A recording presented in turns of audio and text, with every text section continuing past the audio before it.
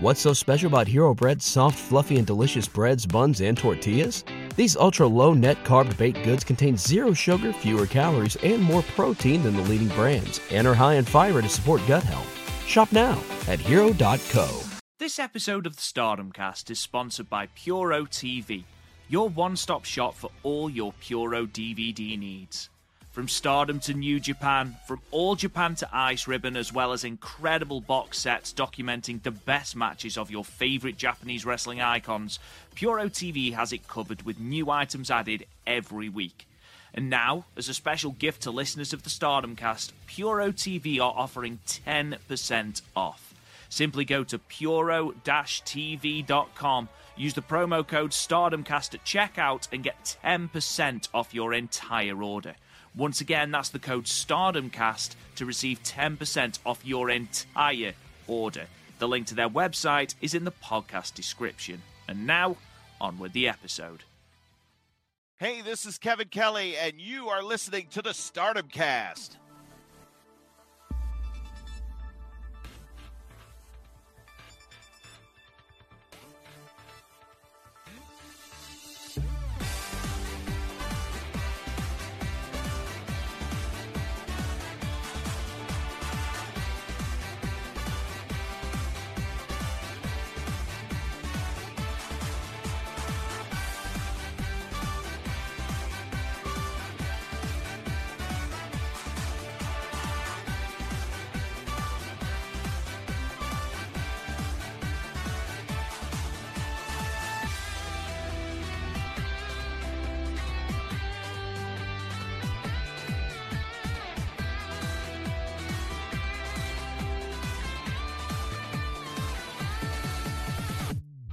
Hello guys, and welcome to the Stardom Cast, your weekly audio source of all things World Wonder Ring Stardom. I'm your host, Rob Good, and I'm joined as ever by Mr. Matt Turner and the world-renowned Joshi expert herself, the Io Shirai to our Hazuki and Azumi. It is Karen Peterson. Karen, how are you? The prodigal daughter returns to the Stardom Cast. I am on the mend from my sinus infection, but I'm glad to be here. Fantastic. I mean, you do seem to be ill every time you do this podcast. Now, I am going to start thinking that you're just allergic to me and Matt, which is fine. And I doubt you would be the only person. But no, it's lovely to have you on, and I can't wait to start talking about this fantastic show with you, Matt. As we said before we came on air, I'm amazed you're here. Like not comatose, and just in a mood to talk about Tam Time, because I genuinely thought that you would just be still hungover from that time.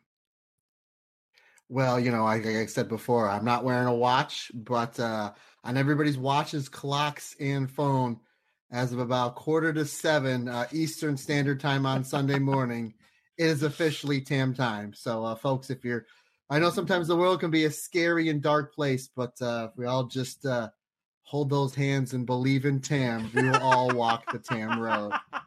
I can imagine at the end of that show, Tam is there conducting the Yokohama audience in a Believe in Tam chorus, and you're just there in your living room on your own, just cheering for Tam, aren't you?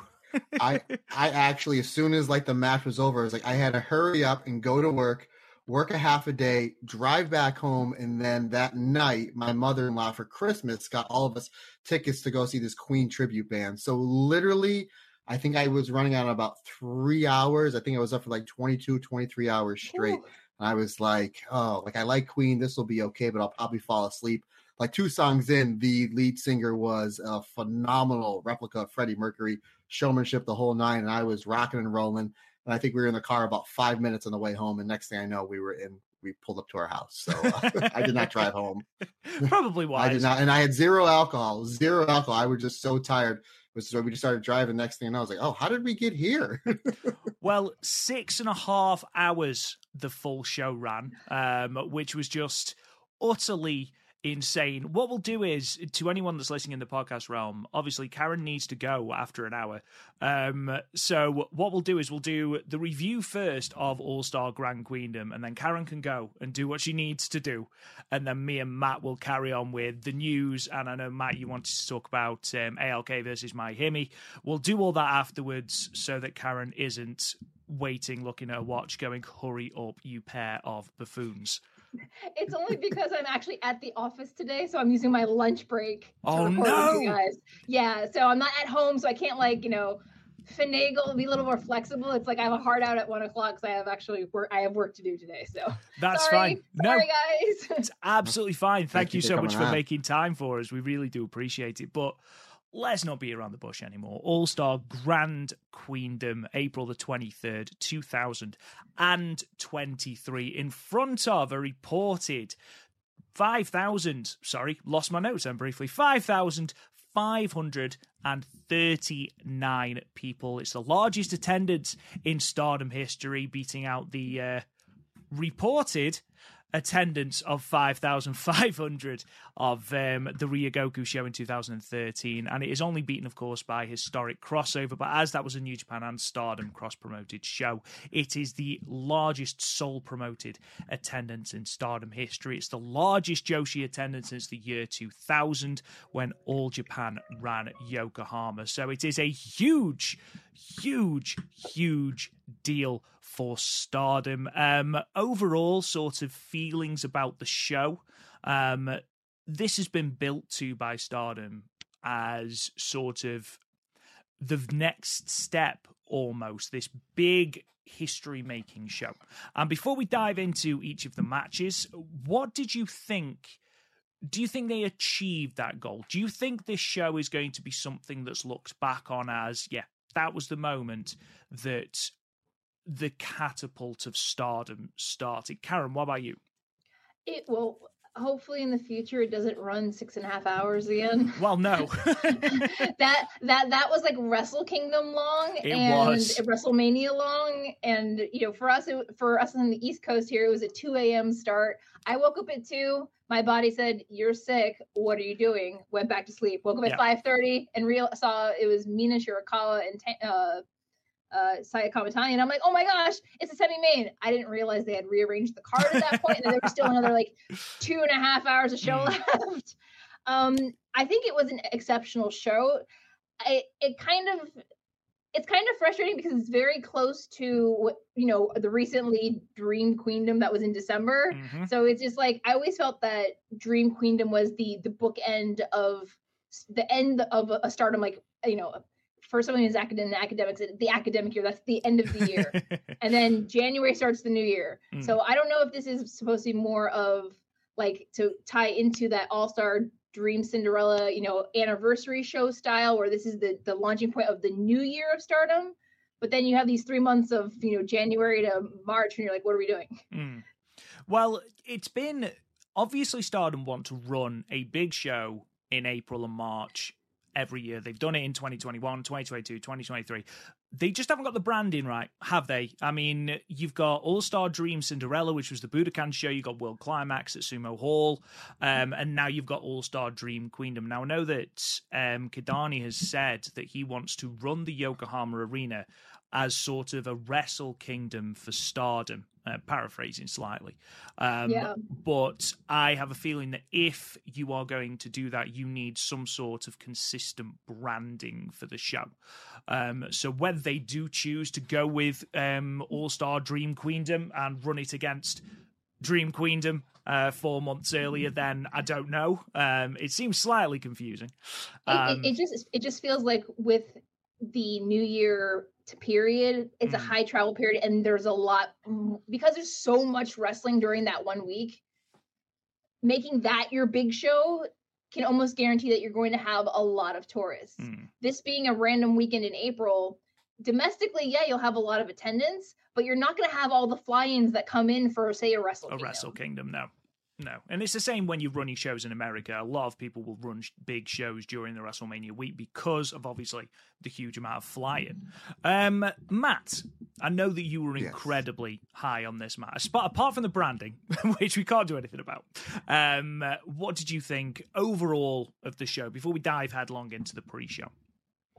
Oh, the show was terrible. Done. No, obviously I loved it. That main event, into it. Honestly, going into it, we knew the expectations were really, really high, and they really had to hit a home run here, and they really did. And I just got done. Again, I watched this show live. It was one of the great things about watching this show is Rob actually watched the show live as well. He did. You were kind of texting back and forth, which really added to. And we'll get into a couple little, behind the scenes things, but the texting that really kind of added to some of the things on the show that just made the show even better. But like again, I watched the show on roughly less than 3 hours sleep. Stayed up for the whole thing. Thoroughly enjoyed it. Just did my rewatch yesterday and enjoyed it even much more. Again, the expectations were high.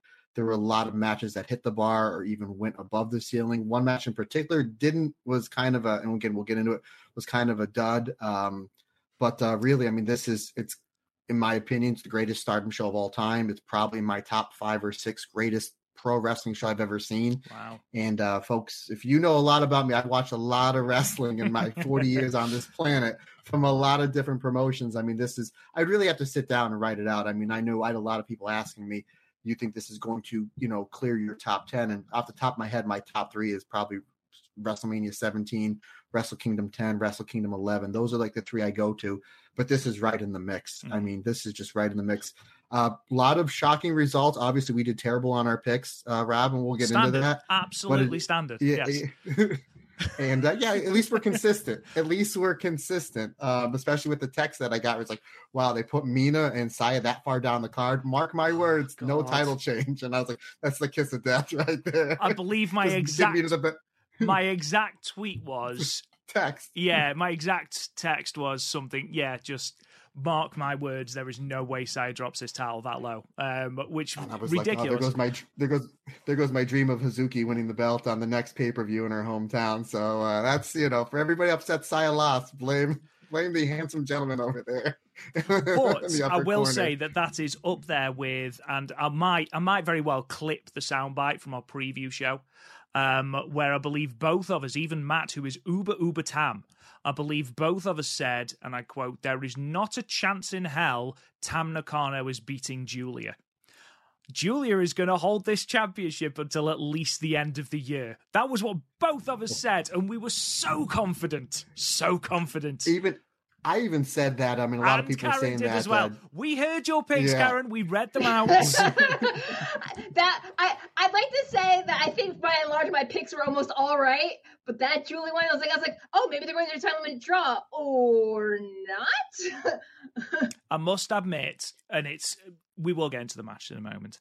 I must admit, one thing that really did sort of stand out about the live experience, about watching these things live, because it was 7 o'clock, I think, our time, and the moment that Tam hit the violet screwdriver, I thought that my thing had skipped. I thought my feed had skipped, and I'd missed the count. I thought that she'd kicked out, and then the music hit. I was like, and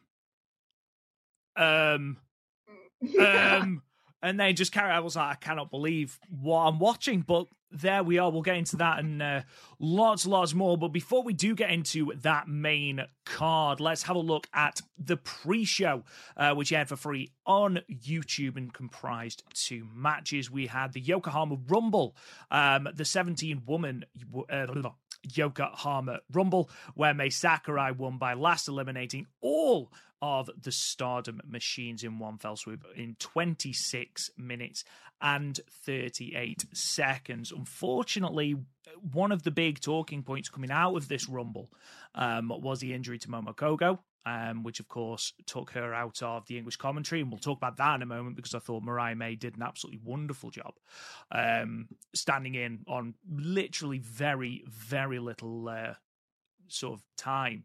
I thought she did a great job, and I thought Chris Charlton and Sonny Gutierrez did a fantastic job as well. But obviously we wish Momo Kogo the best of luck. We hope that she's okay. Chris Charlton, I think, phrased it as she's had a bell rung. At the moment, I haven't seen any sort of confirmation. The only thing I've seen is that she is definitely out of the Golden Week tour, which rules her out of the first week in May. So I am wondering if it is some sort of concussion, but obviously that's purely speculation on my end. No surprises in this Rumble, aside from obviously the legend Momo Nakanishi, who I would quite happily see have another high-speed run, because honestly, I could not believe this woman had been retired for as long as she had. She looked and moved incredibly. Matt, did you think the right person won? I'm just going to put it out there. I predicted Mai Sakurai was going to win. What did you think overall about this Rumble? Wait a minute. You and Karen had the same pick. You said either Saida or one of the machines. Oh, crap, did I? I think that's what you had. You did. Yeah. You had Mai Sakurai and then you took her off the board. It's the one thing. Damn it! I thought the hilarious thing about this Rumble, Karen, on our preview show, which did go 3 hours, which you knew was going to. Did you? Well, we did. To be fair, we did do the Cinderella tournament final and the preview show, so we sandwiched them all together. One giant mega show is. So we record it, and then the next day they announced there wasn't going to be any surprises. Like we just knew there was going to be. Momo was the only person that was in it, and there wasn't going to be any surprises. So on the pre-show, we're like, Yoko Bito's showing up, and Yuzuki Ayakawa's showing up, and oh man, what if we get Arisa Hoshinki? And this is Yokohama. It's a big show. What if they surprise us and give us like Aja Kong or Minomi Toyota? And we built this Rumble up. It was going to be this big thing, and then like the next day after we released the podcast, like, no, it's just everybody that's in the Stardom roster. Like, oh, all right, cool.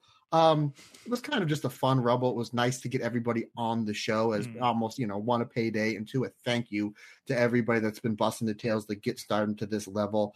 There's anything that crazy that stood out other than the fact that like Hanan, as much as we're high on her and big on her, now it looked like she got the star from Super Mario Brothers and just looks like this big ultra mega star. It's like the one maybe little thing she was missing that we just couldn't put her finger on. I'm like, there it is. And she's got it. And she's only 18 years old. And I'm really excited because again, we put her over all the time on this podcast, not only for her poppy entrance music, but she's a phenomenal in-ring competitor. She fits in perfect. Not only on the Stardom roster, but the Stars faction as well. She does great job in her role there. We all know the sky's the limit for her. And then as soon as she came out, it was like, oh, wow. She looks like a completely different person. She looks like a star. Her whole presentation comes off as a huge star. And the fact that she's only 18 years old, this Stardom roster is just stacked. And now you're taking somebody in the middle of the card that maybe we can start pushing towards maybe a white belt match, maybe coming sometime towards the end of the summer. Like her and Mina in 5-6 months with a proper build. Yeah, count me in. But once Mai Sakurai got in there, I was like, oh, maybe she's going to win because her big thing is cutting these heel promos afterwards. And what a better place to do it in front of like 5,600 people. And sure enough, she did win. And then she cuts her lordship or ladyship, whatever gimmick she's doing, promo in. So ultimately, it was fun. It was nice to see everybody on the Stardom roster get to be able to perform, in front of such a large crowd. It was a good run for Mai Sakurai, wasn't it, with her just having come runner-up in the Cinderella tournament. She's improved hugely over the last couple of years. But yeah, the pokey evolution of Hanan was fairly impressive. The young lioness, as she's now being called. Karen, I know obviously from your reaction that you were massively high on Hanan. It's amazing what colouring your hair can achieve, apparently. You're like a completely different person. So the thing is that in Japanese school system, you have to have your natural color hair. So usually you can't color it. Some of like the more like technical schools, or maybe not the necessarily top academic schools, they allow kids to color their hair, but by and large, it's usually your natural hair color until you graduate. So this was like Hanan coming out with this complete makeover. She has officially graduated everything. She is no longer the Joshi Kosei fighter. That's now Hina. Apparently that name has switched over to Hina. She is the young lioness. I love it. I love all of it. However, her costume isn't giving me Stars vibes. It's giving me God's Eye vibes. steps. So should there be some shifting around in the future, I could easily see her joining Shari's team. You heard it here first, folks. I mean, to be fair, give me 2 years for my victory lap. Okay, 2-year victory lap. Bookmark this episode, people. I can see that, to be fair, especially as you think her style. I mean, they are quite literally at New Blood running Hanan and Hina versus the Inaba sisters. You know, sort of I know, I'm so excited. Sort of a martial arts thing. So if you're going on style, Hanan would be a great fit in God's eye. I don't think Stars can afford to lose her. I think it's more a case of Hanan, sort of Stars can't afford to lose Hanan, rather than, you know, Hanan shouldn't leave Stars. I think it's a case of Stars need her. I think Matt's absolutely right. Oh, go on. Sorry, Karen. Oh, sorry. No, one of the things about Stars is that it gets difficult when you have someone like Mayu, because Mayu is like your Tanahashi, your Okada, even Naito. The persona and the character and the history is so big that anyone around them gets caught in their shadow. And they have to work like 3 times as hard to get any recognition, which is why Tam ended up breaking off and leaving. And then, you know, all her exes that are now in Oedo Tai and everywhere else. Stardom needs to work on making the people who stand beside Mayu in Stars equal as always in the spotlight. Because I love Saya, that's why she was my pick to win the Rumble. She shouldn't have lost, but I guess that's because, you know, she had to go fight the Stardom strong machine in the back. But she's a friend of the super strong Stardom machines. But they need to find a better way to constantly elevate the rest of Stars, because it always becomes like Mayu and friends. Yeah, and I think that was what they did really well with Arisa. I think Arisa was probably the last real person in Stars who felt like Mayu's equal, as opposed to someone in Mayu's shadow. I think Hazuki is almost there, but I still think almost. I think Hazuki needs to win that big singles championship before she can be considered on Hazuki's level. Matt, you were going to say something though.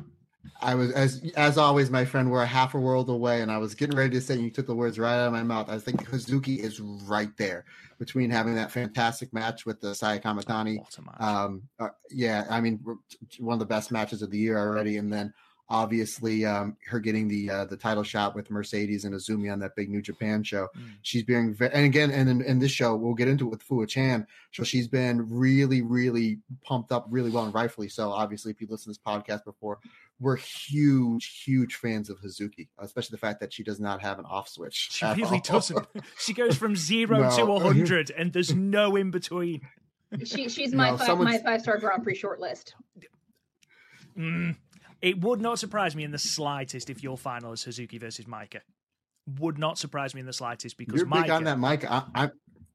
Honestly, I'm big on Utami versus Saya as the final. Utami versus Saya Kamitani is my final. I could see Saya Kamitani making the final. Anyway, we're getting distracted. Karen's only got an hour. We'll be here. We'll be here till tomorrow. I'm sorry, kid. This is what we do. Yeah, just keep doing that. Next match.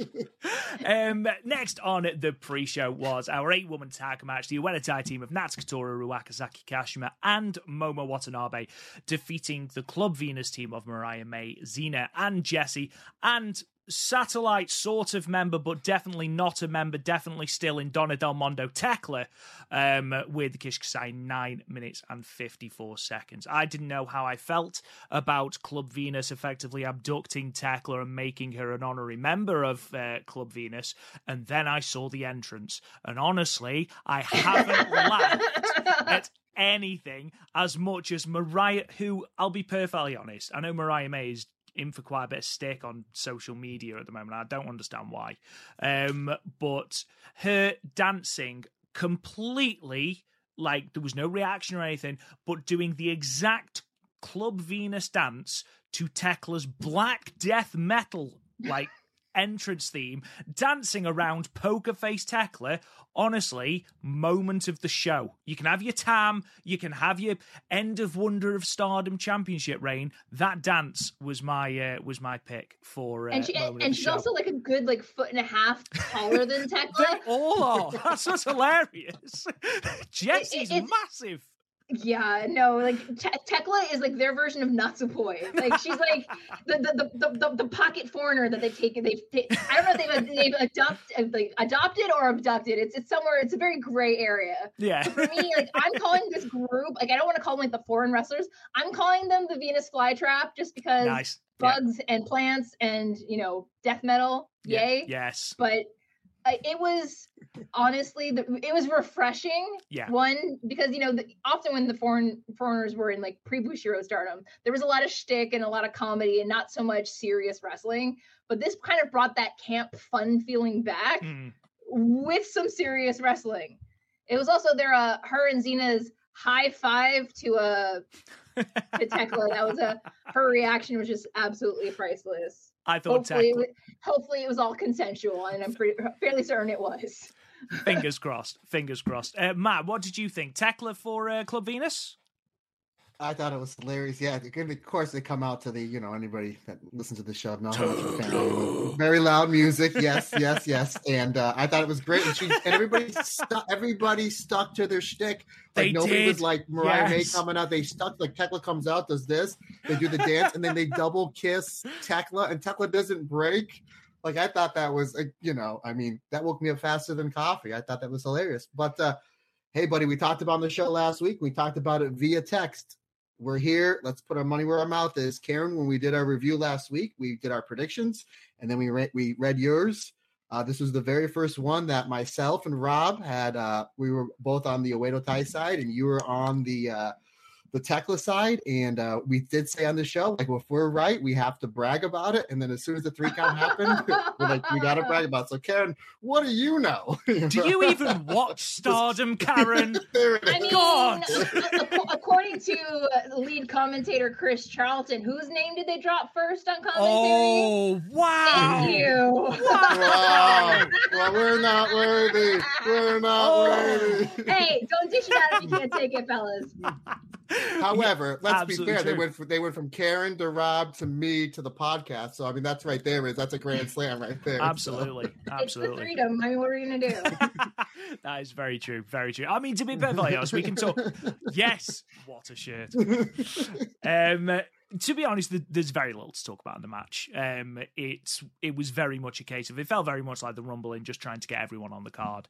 But overall, I thought Natsuko Tori's gear was fantastic. And we will be talking about gear games because, there was some entrances of some gear on that show, wasn't there? And there was some women who did not just level up, they blew past it. Mariah Namisori. But yeah, I thought this was fine for what it was supposed to be. There wasn't nearly as much Oedo Tai shtick as I thought there was going to be. It's such a shame, and we talked about this, I think, last week or the week before, Matt, that there isn't a place on the main card for Momo Watanabe, that she's just on the pre-show. And I know that she will get a chance later on in the year. Sure. She'll have a white belt match, or she'll be in the tag division or whatever. It is a shame that, she's been one of the big hitters in Stardom for so long, and they had nothing else for her. I mean, you look at the main card, where are you going to put her? But, yeah, it's a shame, really. But, yeah, it was what it was, and it did what it needed to do. We opened the show proper with a fantastic match, a high-speed exhibition match with Mei Seira and Starlight Kid. Mei Seira, of course, being the former Mei Hoshizuki, defeating Mei Suruga and Azumi, with Mei Seira getting the pinfall with the shooting star roll-up in 9 minutes and 49 seconds. A breathless opener. The best way to open this show. I loved the fact that they just went, right, this is the Stardom high-speed division. This is what we do. Mei Seira has been away from the ring since August 2021, and honestly, you couldn't tell that she missed a beat. She looked fantastic. I mean, to be fair, that first sort of exchange that she had with Azumi was just like, oh, okay, she could have wrestled yesterday. There was no ring rust at all, and it has suddenly become very, very clear as to why Azumi hasn't dropped the high-speed belt yet, because we've had Starlight Kid, who has graduated from the high-speed division. I think they have been waiting for that person to come in to sort of take the mantle maybe from Azumi, and they haven't found that person. I think May Sarah will be that person. And of course, that's on the next pay-per-view, which we'll be talking about a bit later on. Overall, really thoroughly enjoyable match. All 4 women did really, really, really well. Karen, what was your opinion on this match? I love me some high-speed hijinks, and this was another one that didn't disappoint. I figured when Hazuki and Azumi were in the IWGP match, and there was a couple of X's listed on this card, that this is probably one of the places that either of them was going to be slotted in. I did like seeing that Azumi ended up pairing with Mei Suruga as opposed to it being May, Starlight Kid, and Azumi as like a very like oddball pairing. I always enjoy the high speed group. I understand that their placement on the card is always important because it's a good way to heat up the crowd. But at the same time, I'm always like, put some respect on their name, put them higher on the card. Because like Azumi's having that Kamatani style run with this belt, and like she's always on the bottom half of the card. I mean, 400 and something days now with the High Speed Championship, and she's 11 defenses in, having beaten Saya Kamatani. So absolutely. I mean, I fully expect, and this is a spoiler for later on, I fully expect Starlight Kid to be the next challenger for the red belt. Just putting that out there. But in terms of, I completely get your point, Karen, completely understand. It very much reminded me of Wrestle Kingdom 9, Wrestle Kingdom 10, where you had the junior tag matches to heat up the crowd. And it struck me very much as right, let's get this crowd heated up. Off you go. Here's 10 minutes. Just go and do what you do. I did like the fact that they started Azumi and Starlight Kid pairing off. You've got that forever rivalry. Let's just keep that going. You've got the minor thread that May Sarah and Mesa Rugger, I believe, used to be tag partners, or they did some stuff together anyway. So they were familiar with each other as well. Overall, a really, really good match. Matt, what did you think of it? Yeah, amazing. I love the high speed division. I have so much respect for it just because, I love the hard hitting style and the submissions and, the neck dropping style. And that's a lot of the style that I, as a wrestler, love to do. But that high speed division, let me tell you something. When you can't catch your breath, Rob, I know you play soccer. When you're running, you can't catch your breath, as you can't right now because you're out of breath just thinking about this match. And you're trying to get to the next sequence, and you're trying to think, and you're trying to get the crowd involved, and you're trying to sell. And I mean, it really can throw you off, and it just blows my mind how much lungs that all 4 of these ladies have, but especially Azumi. It's like she just does this style and boom, boom, back and forth, and it's like she have these 20-minute matches with Starlight Kid where the last 90 seconds is like you're going high speed. I'm like, where are they getting the lungs from? And a lot of it just is the Stardom Dojo training. But yeah, I thought this match was absolutely great. It was just nonstop action. You had some really good tag sequences with Azumi and May and Starlight Kid as well. And obviously they made sure they got their dives in. The Starlight Kid obviously did the signature Asai moonsault. Azumi does the corner to corner post dive. And then cool, Mei Saruga does. Yeah. I love it how she makes it like she's going to fall. Like she jumps up and she does it like she's doing the back. So clearly, she's not. Like that's all she's doing is just making it look more impressive because she's so good. And then of course it does the thing that the deal where you whip her off the post. She jumps off the post and almost does like the tiger wall flip.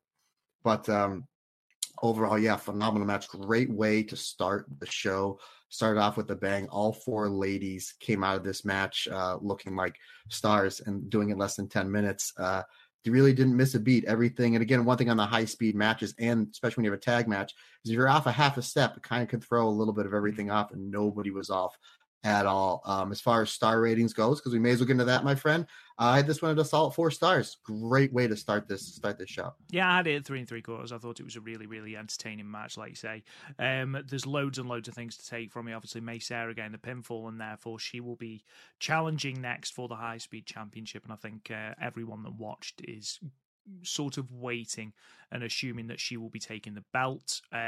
She's not at the moment apparently joining Oedo. She made it very clear during the press conference that she is not affiliated with Oedo, that she is a freelancer.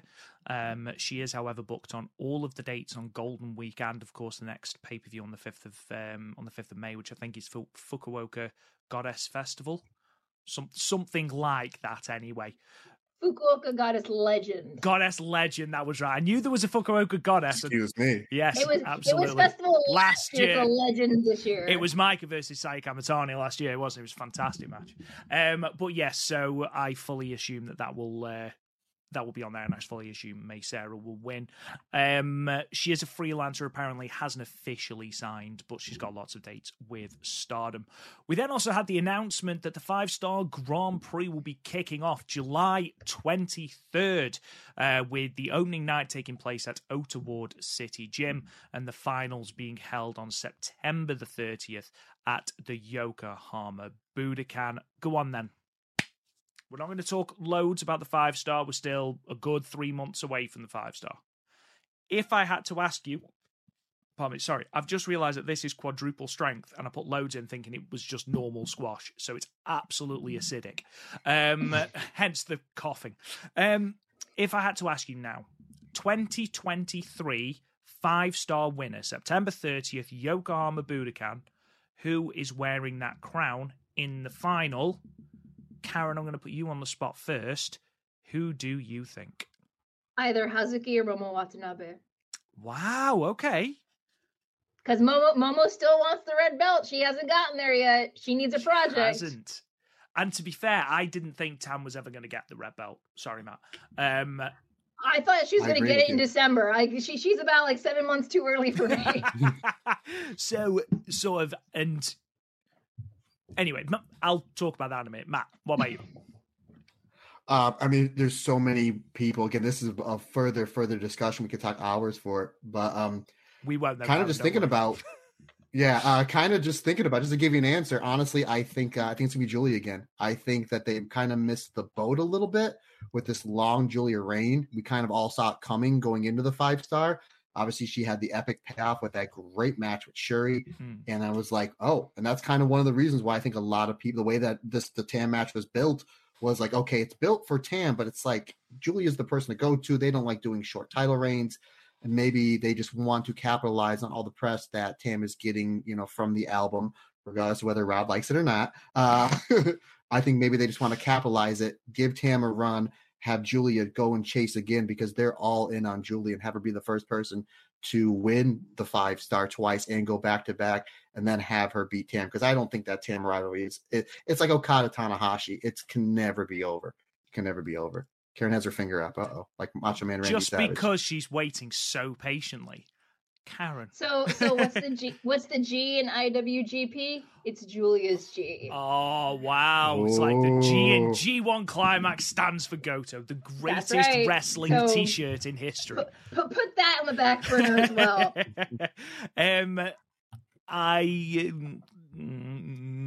With the main eventing Sumo Hall, I mean that seems to be what they're doing now with the 5-Star.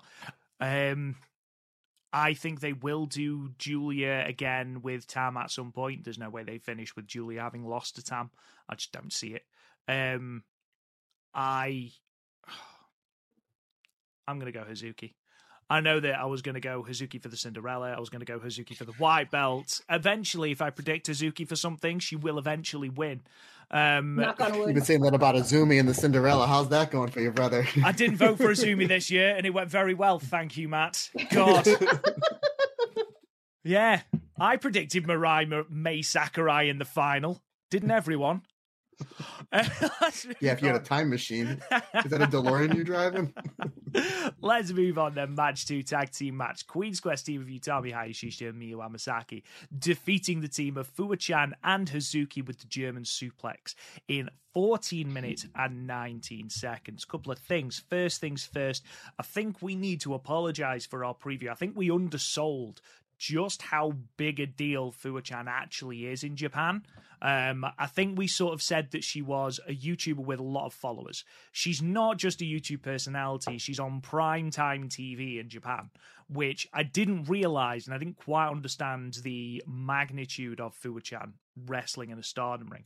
And obviously then it was announced that they were doing some sort of simulcast with her own sort of, this was being put onto a TV show, which was, I think, was 2 episodes as well. And they had the extended bit with Okada training her and all sorts. So actually, apologies. She's not just a YouTuber. Ignore our preview. She is, in fact, a primetime TV personality, a big deal in Japan. And perhaps more importantly, in this case, I thought she did a bloody good job in the ring. I thought in fact, obviously I was watching it live, and social media was abuzz with how well Fua Chan was doing actually in the ring.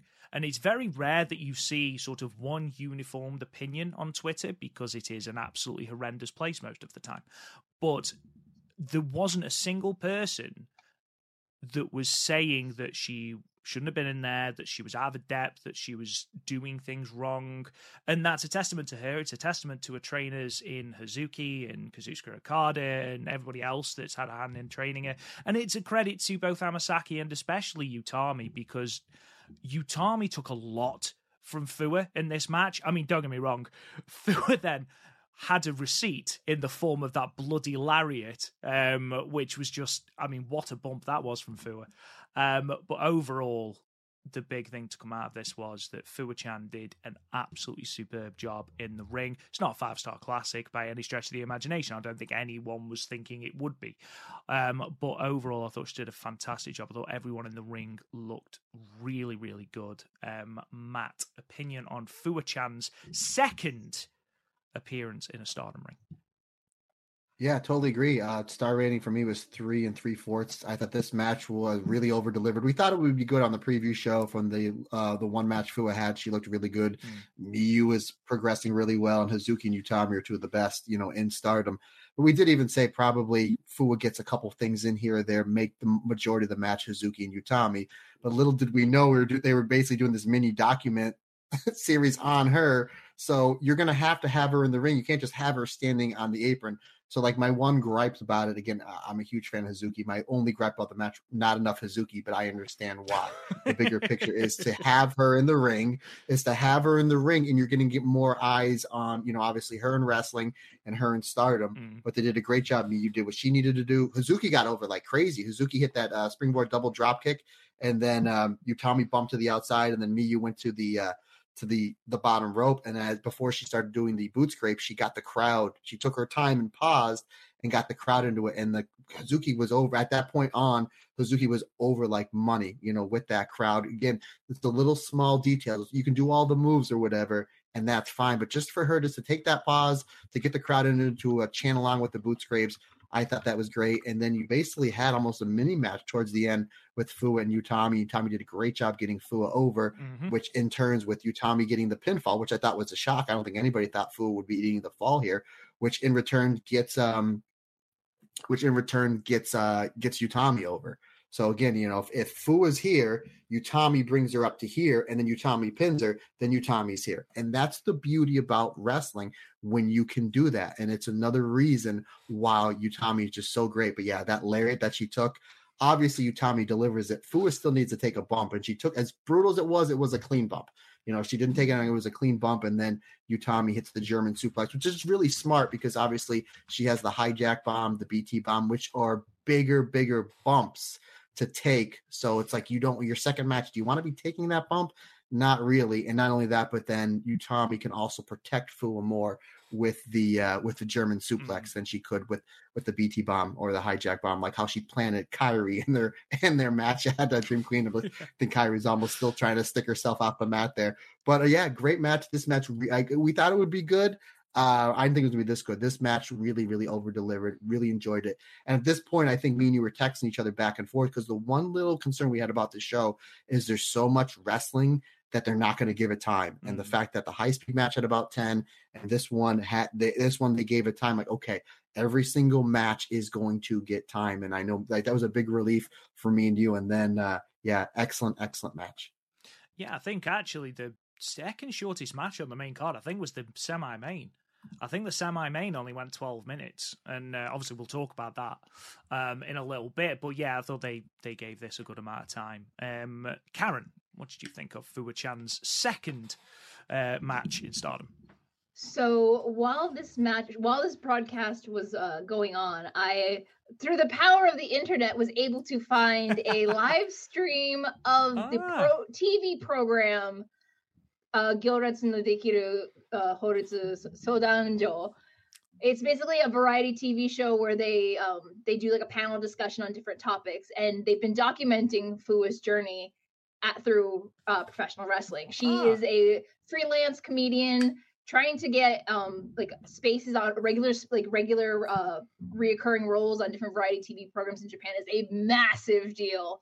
And that show goes on at like 9:00, which is a golden time on Sunday night. Everybody watches this show. It's been around for 20 years. I watched it when I lived in Japan. It was one of my favorite TV programs. It's a big deal.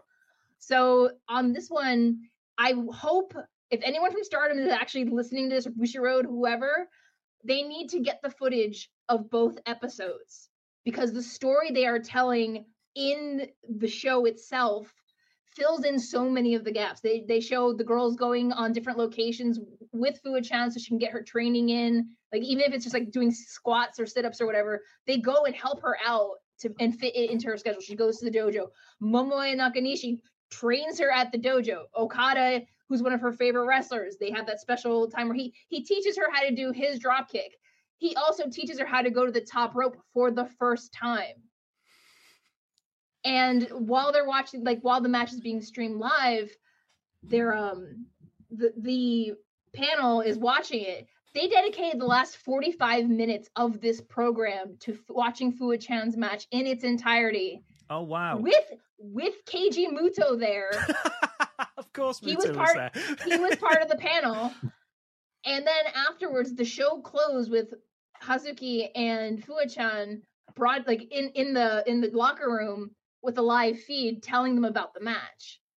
So it's like there was just so much information. Like Chris and Sunny did a great job of giving the bare bones information on it.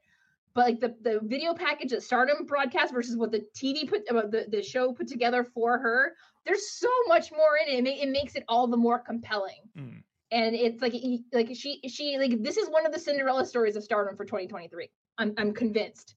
Is she gonna have a 5-star classic with anyone this year? No. But for her second match, she's not just a YouTuber with 1 million followers on her first channel. She has 2 channels, by the way. See, there you go. She's got 2. One of them has at least 1 million, but it's like, we talk about like in like WWE, you've got Bad Bunny going into the ring and Logan Paul or Jake Paul or whichever one of the Pauls, or like the Jackass guys. This is like that, but very few women do this, which makes it in itself fascinating, and that she's taking it seriously. Utami kind of talked down to her a little bit, being like, "Oh, this is we'll show you how it's done." But at the same time, they respect how she's managed to balance her professional career and carve out so much time when she doesn't have that much time to train properly and regularly with the girls. And I think she reaped the benefits of all that training as well, because she must have been terrified. Like, obviously, she's a stand-up comedian. She's used to performing in front of people. She's on TV in front of, however many people. She's used to that sort of thing. But doing something for the second time in front of 5,000 people has got to be nerve-wracking, whoever you are. And aside from the odd slip, maybe, the odd little clunky bit, I think she did tremendously well. I gave it 3 3/4 as well, Matt, if we're going into star ratings. But I thought the match itself was really good. I'd love to see the documentary, preferably with English subtitles. Thank you, Stardom World. Just so that we understand. And I think you mentioned, actually, Karen, the video packages. I thought the video packages as a whole, I mean, that Tam and Julia one, good grief. That was incredible. What a video package that was. But I digress. Overall, really good match. Well done, Fuwa-chan. Look forward to seeing you in the ring again. Match 3 then. Oh my God, I was not okay during this. We have Himeka's retirement match. Maika defeating Himeka with the Michinoku Driver 2 in 14 minutes and 17 seconds. But that Michinoku Driver 2 tells you very little of the story. I saw someone on Twitter say that they did the Shawn Michaels Ric Flair thing with "I'm sorry, I love you," but did it with a shoot headbutt and 3 Michinoku drivers. If Himeka was going out, then she was going out hard. She was doing planches. She was doing dives off the top rope. It was very much a case of, I'm not doing this again, so I'm going to go out properly. She came out with a damn crown. The Jumbo Princess came out with a damn crown, looked incredible, and yeah, I text you, Matt, just saying I am not okay. Micah, as she's headbutted her best friend, headbutted her friend, and it's not even the worst shoot headbutt on this show. Jesus. For better. Oh my God. So she headbutts her and then says, please kick out, because she doesn't want this match to end, because she knows if the match ends, Himeka's retired. And it's heartbreaking. And it was so legitimate. Something like that can come across as very corny and very fake. But again, Chris Charlton and Sonny Gutierrez did a fantastic job of putting over just how close Micah and Himeka actually are outside of the ring, putting over their friendship and how, it's not just a case of wrestling for them. They are so close outside of the ring as well. And that real emotion in Micah especially. Himeka managed to hold it together really well. It was Micah that went to pieces. But that it makes you more invested in the match. It hits you in the feels, very much in the feels. And I thought this was the perfect send-off to the Jumbo Princess. And obviously, we're going to do it all again, all of the sadness again, on the 14th of May at a retirement ceremony in Corrigan Hall. But Karen, did you manage to stay dry-eyed during this? Because you're a better person than I if you did. Absolutely not. I have a heart. I am not a machine. My Hime, they were my girls. They were my favorite tag team in Stardom for a very long time. Yep. I was fine until I heard Micah scream for her to kick out, and then it was just, I had a lot of ugly crying. I'm not ashamed to say it. I was Micah after the match, splotchy red face, because on top of everything else, I can't have caffeine right now, so there was that. So I was tired and cranky and snot-nosed and disgusting, and I was fine with it. And then after of course earlier today, I watched back the Mai Hime versus Ali Kaba match. I was like, not today, Satan, not today. But man, her retirement road came and went so fast, and she had so many matches. This was probably my favorite of this series, only because in some of the tag buildups to this match, it felt more about Julia versus Tam than actually about Himeka. And that kind of rubbed me the wrong way, because Himeka's retirement road should be about Himeka, not about building Julia and Tam, where they can build that match anywhere. They could build it in a parking lot. They've done it. They've done it in bikinis. It's fine. Yeah. So, but this match just had such a sense of finality, especially in the press conference when Micah was basically like, I want you to beat the brakes off of me, because I'm not doing this again. I'm not going to come back. This is my very, very, very, very, very, very, very, very, very, very, very last match. Even though, there's Jumbo Forever with Wave Pro Wrestling. Sorry, later this week. But that's they're calling it the epilogue of the Himeka. Don't talk. It's the epilogue but it's bittersweet, because I always wanted a single belt run for her, but when she said that she knew that was never going to happen, I'm like, at least she came to terms with it, and she did it on her. It was her choice, not that she wasn't forced into doing it. Yeah, both me and you, Matt, when we both thought that Mai Hime were locks to win the Goddess of Stardom Tag League. And Karen too. When I met Karen, that was the first. I shook her hand. Here's my business card. We'd love to have you on the podcast. Who's winning the Goddess tournament? And like, I said, me and Rob have the same pick, and maybe because we jinxed it. Maybe that's what happened. Yeah, son of a biscuit. It's all fun. So yeah, it was at that point that me and Matt started talking on the podcast about, well, what's next for Micah and Himeka? They've won the Goddess belts. They haven't won the tag league. Then they got the challenge against 7-Up, and then they lost. So we were like, this is weird. And then obviously Himeka announced a retirement, and it sort of fell into place as to why that was. But it is a shame that we didn't get a Himeka singles belt run. I don't know where else it would have come. to be perfectly honest, because I don't think she should have beaten Utami. I don't think she should have beaten Syuri. I don't think she was the one to beat Saya Kamatani. It was very much a case of bad timings, I think, for Himika. When the roster's as stacked as it is, you can only have a certain amount of singles champions. You look at people who, haven't held the red belt, Hazuki, Maika, Azumi, Starlight Kid, Momo Watanabe's never held the red belt. So, it's difficult. I understand that. It is a shame, though, that we're never going to get that Himika singles run, which obviously I knew was coming. Matt, how did you feel about the end of the Himika road? That's just the beauty of wrestling, because I know that you were, quite teary-eyed, and obviously, Karen wasn't. A lot of people were, and the fact that this was only the third match, they literally could have. They literally could have shuffled. Bankrupt. They literally could have shuffled this card and put this on as the main event, even with all the title changes. Gave this match 4 or 5 more extra minutes, and I don't think anybody would have complained. But this was the third match.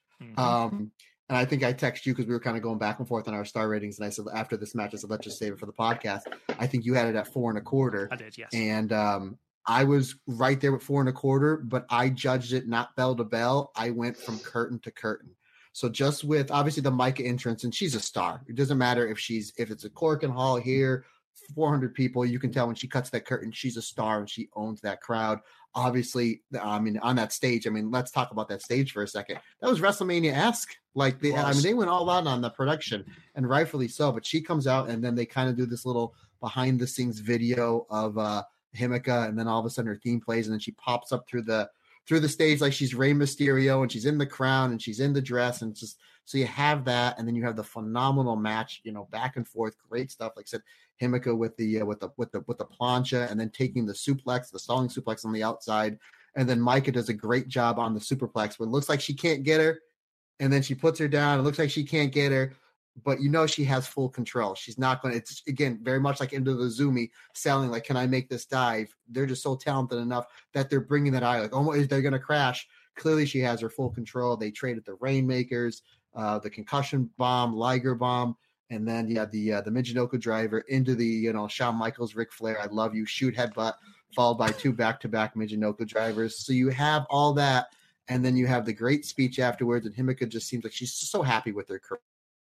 And then the fact that the two of them leaving the ring hand in hand, and there's just that shot of the two of them holding hands as they're going into the curtain with the giant screen. You throw that, and then you throw Mina doing the ring announcing, who From what I Karen, you might know this better than me. From what I understand, when Mina and Himika were in, I think it was Actress Girls, Mina was the ring announcer for, I think, maybe her first match. And I don't know if my research there is right. She's shaking her head. Look at that. 1 in a row. Even a broken clock's right twice a day. Proud of you, hey, there you go. That's it. It's all downhill from here. But so you add that in. The fact, and it's not like Mina doesn't have anything to do. She got the biggest match of her life coming up in like an hour. So the fact that that they did that, and then, like I said, everything it wasn't just bell to bell. It was curtain to curtain. So I was right there with you, 4.25 stars, but I bumped it up at 4.5 stars for all of that. And again, we're 3 matches into this show, and I, on my scorecard, already have 2 4-star matches going in. And other than this next match we're going to talk about, it really doesn't it just starts getting better, from there. So excellent presentation. Again, that's the beauty of pro wrestling, when they can make you feel that emotion where you're crying because you're sad yet happy all at the same time. It's just what makes pure pro wrestling, when it's done at its finest, just the best. Absolutely. Match 4 then. The Goddess of Stardom Championship match. The New Era's Mirai Namisori defeating 7-Up, Nene Takahashi and Yu, the champions, via countout, 12 minutes and 25 seconds. They become the new Goddesses of Stardom champions. It was... Look, everyone is going to have an opinion on this match, and we will certainly get to those in a minute. Let's start with the positives. Mirai Namisori looked fantastic as they came down to the ring. They had up-leveled their gear and then some. Amisori had got long hair. I don't understand how extensions work, but now she has long hair. Completely different hair. She looks brilliant. She looked amazing. Mirai, of course, carrying herself like a superstar, having just come off the back of back-to-back Cinderella wins. And then we get the match. The match itself was fine. It lacked a lot of the intensity and a lot of everything, really, that their previous matches has had, both in the Triangle Derby and in the Goddess of Stardom Tag League. And then we had what can only be described as a wet fart of a finish. I'll be honest, I wasn't even aware that in Stardom countouts changed the title. I don't know how many titles have ever been done via countout in Stardom. I'd be very surprised if there are many at all. It just seemed very messy, unnecessarily. I don't understand how Nanae Takahashi, who has literally just come off the back of being rolled up by Waka Tsukiyama, who hasn't won a match in 170 matches in 2.5 years, but she's fine being rolled up by her, but they won't put over Mirai and Namisori clean? Seems like such an odd piece of booking. And I text you, Matt, after the match, because the match itself was fine. It felt like it was very much coasting, and then it was going to accelerate into the finish. But we never really got that. We got the dives to the outside. We got you and Nanae Takahashi not really getting in, but then you very obviously getting a foot back in the ring, but the referee not seeing it. So even that, we don't even get a clean count out. It all just seemed very unnecessary. I don't understand what the issue is in putting over the New Era's clean.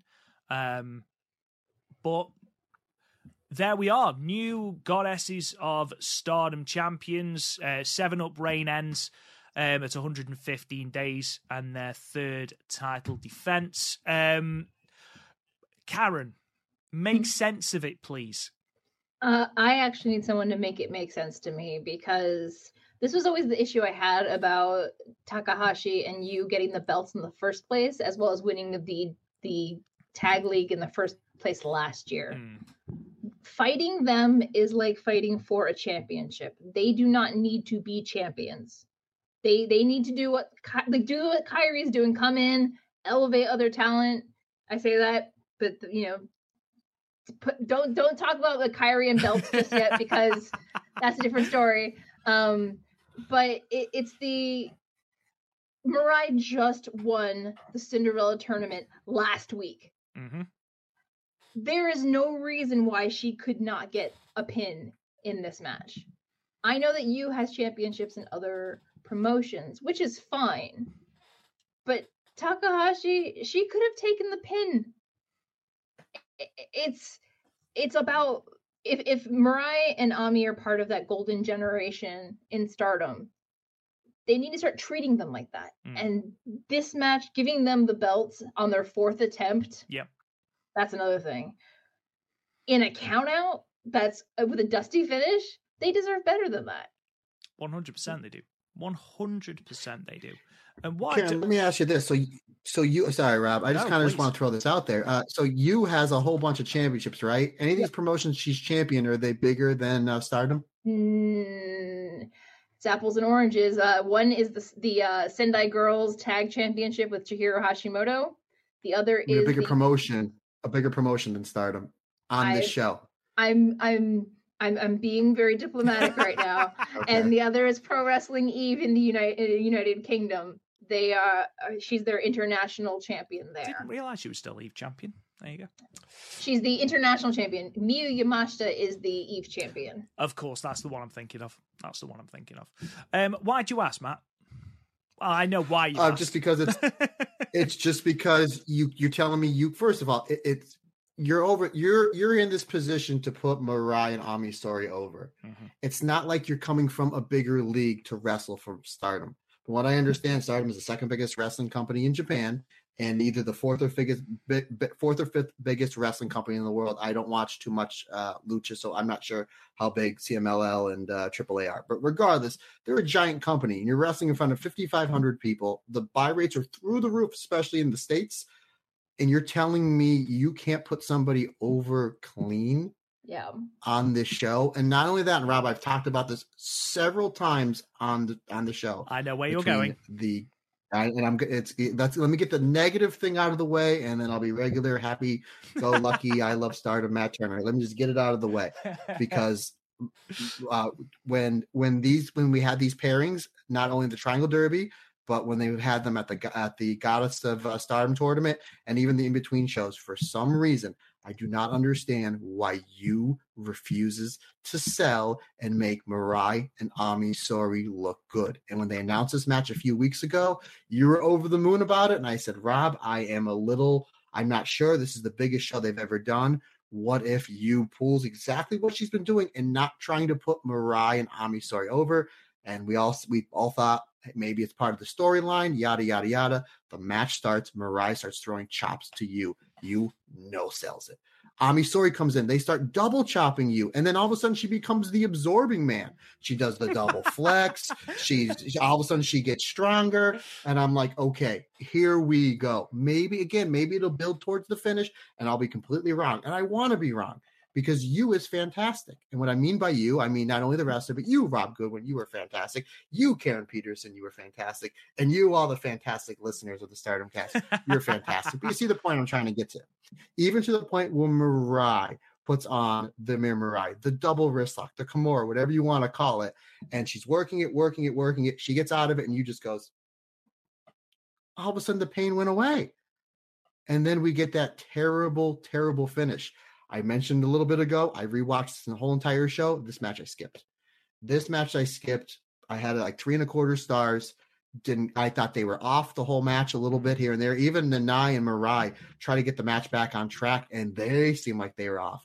Maybe they're saving this for like a main event of a Korakuen Hall show, and they're going to put them over proper. I don't know. Maybe they figured there's so many title changes on this match. I'm just looking at, I know you're looking at me like I'm crazy. Maybe it's like, hey, there's so many title changes on this match that people may forget about this match at the end. So here's what we're just going to do, and then we'll build to our Korakuen, and we'll put the new eras over proper there, which I think is a terrible decision. Maybe that's where they're going to go. Regardless, didn't like this match, didn't like the lack of selling. I just thought it was, for how great the Goddess of Stardom champions matches have been over the past 2 or 3 years. I thought this was one of the worst. However, we're going to end on a positive note. 2 things. One, you touched upon it. Phenomenal gear by Mirai and Ami Sohrei. They look great.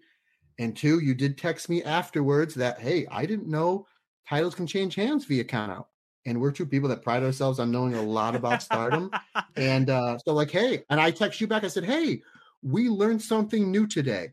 And when I was a young boy growing up in Old Forge, Pennsylvania, watching G.I. Joe told me, and knowing is half the battle. So even though we did not like that match, Rob Goodwin, me and you, sir, as hosts of this podcast, we became smarter hosts, because now we know titles can change hands on a countout.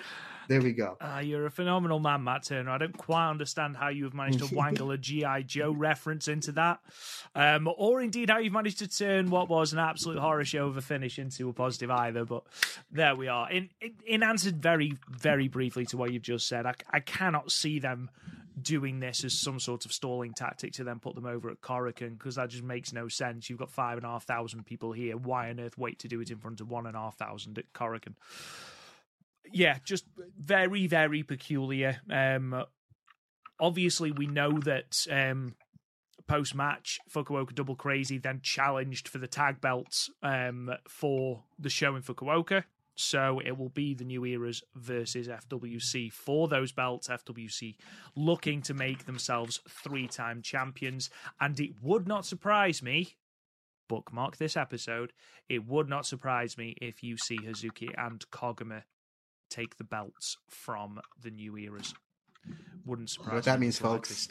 Bet on Mirai and Ami Sohrei. Mirai and Ami Sohrei again on a 1,000-day reign with the belts. 25 title defenses. 10 years from now, they're going to retire with those belts. And Nanai and you bookmark this episode. Nanai and you still won't have put them over. I mean, the final thing on this before we talk about the Artist of Stardom Championships, Nanai has been doing a fantastic job on the New Blood shows in elevating the younger talent, in elevating Lady C. She's got a match, I believe, with Ruaka on the New Blood 8 show. She did fantastic work with Waka Tsukiyama. She deserves all the praise in the world for that.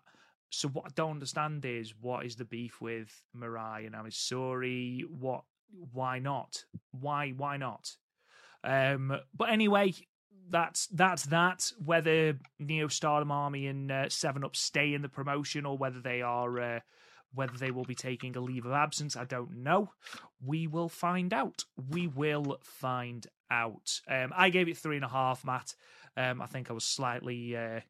I know that you have an inherent hatred of Yu's lack of selling, so I knew that you'd give it lower than just me. Lack of selling in general in big matches, because nobody gets over. But guess what? Here's your ham-fisted segue, sir. Everybody got over in this next match. Everyone did get over in this next match. Match 5, Artist of Stardom Championships match. Restart. Kairi, Natsupoi, and Saori Anou defeated the Prominence team of Suzu Suzuki, Risa Seri, and Karumi Hiragi, with Saori Anou getting the win with a really cool roll-up variation where she put all the pressure on Suzu Suzuki's different limbs so she couldn't kick out of it. It was really, really cool. I don't know the name of it, hence why I'm describing it. In 16 minutes and 55 seconds. And yeah, became the 29th Artist of Stardom champions. It's Kairi's 5th reign with the belts, and Saori Anou's 1st reign, Natsupoi's 2nd, and ends Prominence's reign at 115 days in their 3rd title defense. Matt, I know you were hot on this match. I know you were hot on Saori Anou and Suzu Suzuki. Tell me more. Bring more of that positivity, my friend. Here we go. Again, championship matches, when you have one person, you have to get everybody over in the match. And then if it's a team, you get the team over, which then gets the belts over, and then it gets the teams over, and it gets the promotion over. Again, everybody got over from the moment Kairi's music hit. And what a difference, a 180, because you literally have Kairi, Saori Anou, and Natsupoi coming out, all dressed to the nines, like they're going to the prom. Maybe I have the prom on my mind because Lily has a prom this weekend, and that's going to be a horror show in this house. Yes, that'll be fun. Anywho, yeah, because I'll have Shermother's coming over to help her get ready. My wife help her get ready. Then I found out last night that my parents are coming over to help her get ready, which means my mom will help her to get which means my mom will help her to get ready, and then me and my dad will go have beers. So that's how that's going to work. Anywho, another story for another day. So they come out dressed to the nines. They look great. They look like stars. Mm-hmm. Look fantastic. And then Prominence comes out, and they look like they're ready to go to the prom and punch all the pretty girls in the face. And that's basically kind of how this match was.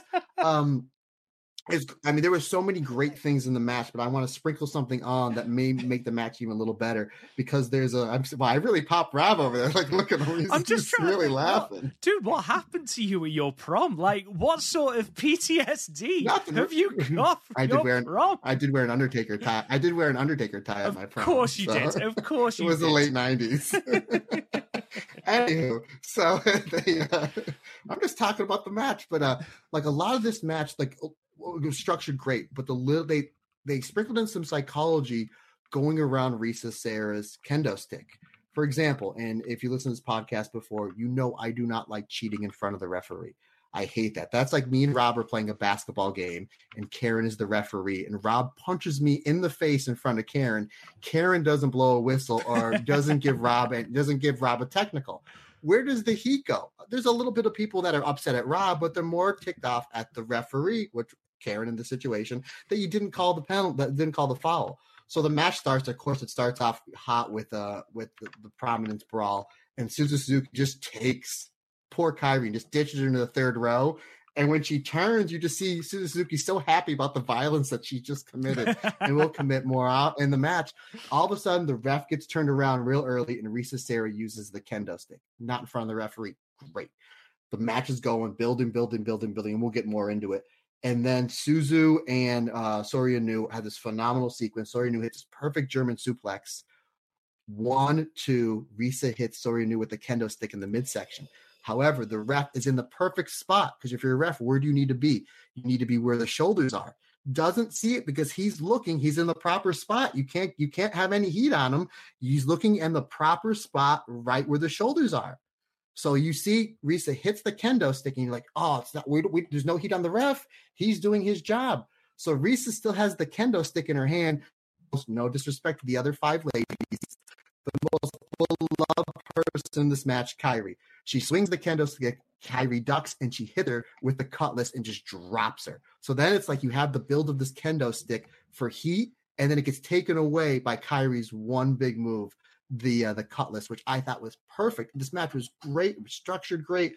Hiragi was fantastic. I mean, you can make an argument for anybody to be the MVP in this match. Again, all 3 ladies got over on each team. So all 6 ladies, the 2 teams got over. The ref got over because he was phenomenal in this match by not seeing what was supposed to happen, which builds to the kendo stick missed, and then Kairi knocking out Risa with the cutlass.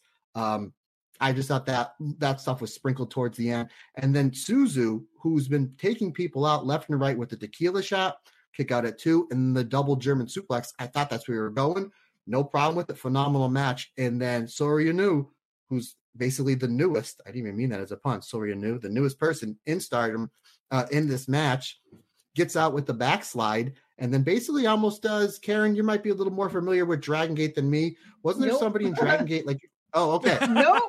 The reason why I'm saying that is just because there was somebody in Dragon Gate that used to do this backslide called the backslide from heaven.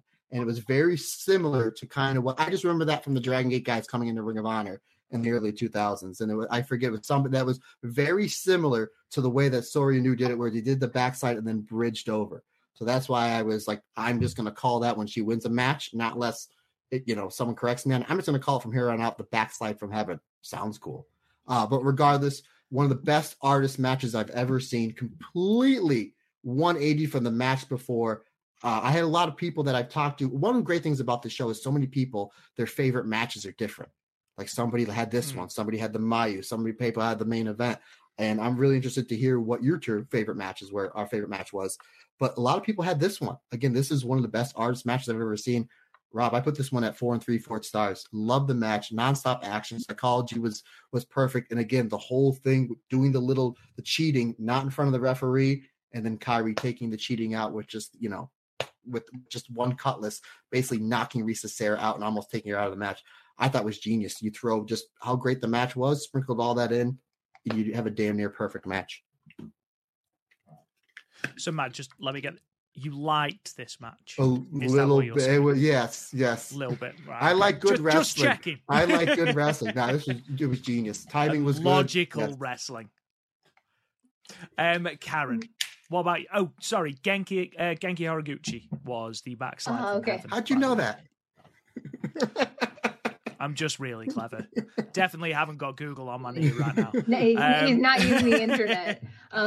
Definitely not. The one thing I loved about this match was that at the core of it, it was to highlight Saori Ano as the newest, not acquisition of Cosmic Angels, because we're still not sure what her affiliation is just yet. Is she officially in Cosmic Angels? No. Is she Angels adjacent? Is she just like the new linchpin that's trying to keep TAM together? Who knows? But the pinning combination, what I loved about it was that it reminded me of an O'Connor roll, but I also love that she put her toes on Suzu's, like, I think with her arms or her legs. Like, she couldn't move the bottom half of her body because like she was like pinning her. Like, there was like no way to get out of it. But I genuinely didn't think they were going to take the belts off of Prominence here. But then what happened 2 days ago and yesterday makes a whole lot more sense. Mm-hmm. Obviously, we are going to be talking a little bit about Suzu Suzuki and the fact that she's now left Prominence. They had their anniversary show, I believe, at Korakuen Hall, where Monday. She had a against Jun Kasai, I believe. What a way to have a death match. But she then left Prominence. She's not stopping death matches, but she left Prominence. I imagine she's going to be a hot commodity wherever she goes, to be perfectly honest, because you can build a division around just how good she is. She is incredibly young still. She's 20 years old. And honestly, if Stardom haven't given her a blank check and said, we'll give you whatever we want, just, please sign. But I thought she was fantastic in this. Obviously, she's on the Golden Week tour as well. So she's got a lot more dates with Stardom in the book. But I thought Anu was fantastic. I thought her selling was tremendous. She is basically made out of plastic. I do not understand how someone can make themselves look like that and sell in that way. But I thought especially the closing exchange between her and Suzu Suzuki, utterly fantastic. I gave it 4.5 stars. I really, really enjoyed it. Karen. One of the things, this is me with my tinfoil hat on, from the moment that Prominence showed up last year in Stardom, I always had this gut feeling that they've had their eyes on Suzu the entire time. And, you mentioned her being included in the Golden Week Fight series, but she was also announced for the Osaka Comic-Con in a 6-woman match with Hanan and Mei Seira. And it's one of those things where usually those Comic-Con exhibition matches, you send your Stardom mainstay talent. You don't sprinkle in a freelancer here and there. So it makes me wonder if her graduation from Prominence may mean bigger things, because she, in her speech at the show, she said that she wants to become the face of wrestling, not women's wrestling, not deathmatch wrestling. And if for a few years, if getting a Stardom paycheck is what's going to make it happen, I would be curious to see which unit she showed up in, though. Would she go to Julia and be like, hey, you and me one more time? It's the most obvious. I mean, they have a Himeka size hole now in their unit, so they really do. When I was changing the rosters around on the Stardom Cast website, I was looking at DDM, and they are lacking a lot. And I know that Himeka has given Hanako the JP coaster, so it would make sense for her to maybe go into DDM eventually, but she's still a rookie, so it's not a like for like by any stretch. Having Suzu Suzuki, who is a legitimate main eventer, as not even necessarily your number 2, that instantly turns your faction back around again, because then you've got Julia, Maika, and Suzu Suzuki, and Tekla. Sakurai too, with your elbow drop. With Kairi's elbow drop that you love so much. Don't Look at Karen with me. Karen's on my team. Yeah, East Coast. That's right. No. That's not Kairi's elbow drop, sir. I just do it to poke. I do it to poke the bear. That's all. Satoshi Kojima elbow drop. That is not a Kairi Sane elbow drop. Where she slips off the top rope. Oh my god, it is the worst elbow drop I've ever seen in my life. But yeah, I mean, I could see that happening. It did seem like there was some move towards burying the heat between the two, Julia and Suzu Suzuki. Whether that happens or not, I don't know. Whether it takes a couple of months, I don't know. I think she'd be good in Queen's Quest, but Queen's Quest is extremely top heavy. Okay. You think Utami, Saya, Azumi, like anybody else who goes in there, you're going to get lost in the shuffle. So DDM could possibly be a good fit for Suzu Suzuki. And hey, Scotty Wrestling said he'd love to see Julia and Suzu take the tag belts. I would be more than up for that. That would be incredible. Give me Julia and Suzu Suzuki winning the tag league this year. I would be very, very happy. We move on, though, to our next match, which was the Wonder of Stardom Championship match. Mina Shirakawa defeating Saya Kamitani, the champion, with the yet as not named Figure 4 driver Mina. That seems to be the loose translation anyway. 17 minutes and 56 seconds. ending Saya Kamatani's legendary record-setting reign, 15 title defenses, 480 days as champion. Only one woman has had one longer single championship reign, and that, of course, is Yasuki Aikawa with 618 days. A phenomenal title reign, but perhaps more importantly, on this night, it wasn't about Saya Kamatani's reign. It was about Mina Shirakawa. And from the moment they had her backlit as she was dancing, she felt and looked like a star. Any doubts and worries that I had that the heat had gone from behind her going into this match, that we were going to get Bloody Angel going into this match with the mist and, you know, all that sort of stuff. And we weren't just going to build on the organic story that they had at before Gold Rush, Hiroshima, was instantly put to rest, because then they had an absolutely outstanding match that was layered in story. But not only that, it built Mina to be championship worthy. And by the end of this match, the entire of Yokohama Arena were behind Mina Shirakawa. She hit that driver. The crowd counted with the 3 count. The place exploded when Mina got the championship. And much as I'd have loved to see Hazuki take the belt at the Triangle Derby finals, I think this was a great shout. I think it was the only shout they could have done, you know, given how Mina Shirakawa ended up injured with the Phoenix Splash. I love the way that they teased Saya Kamatani not being able to do it. She sort of got to the top rope and then was like, I can't do it. She got on her own head. And then Mina started attacking the knee, and Saya realized that the only way she could win this match was to hit the Phoenix Splash, and Mina kicks out.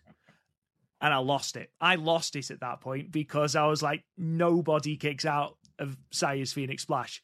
It's the Phoenix Splash she won the belt with, that she won at Wrestle Kingdom with, that she won the Cinderella tournament with. You don't kick out of it. Mina kicks out of it. I was like, oh my God, like, Mina's going to do it. And there was just that relentless targeting of that leg. Saya sold it brilliantly. And then we get that post-match, all of Club Venus together. Himika comes out to celebrate with Mina. I didn't realize how close they were. I do now. I was in tears again. I was like, oh my God, what is going on? But overall, I think it was a great way to end Saya's reign. It was a great coming out party for Mina Shirakawa. Overall, it was about as perfect a title change as you could have. And for me, it was one of, if not my match of the night. I thought it was perfectly executed. It was given the perfect amount of time.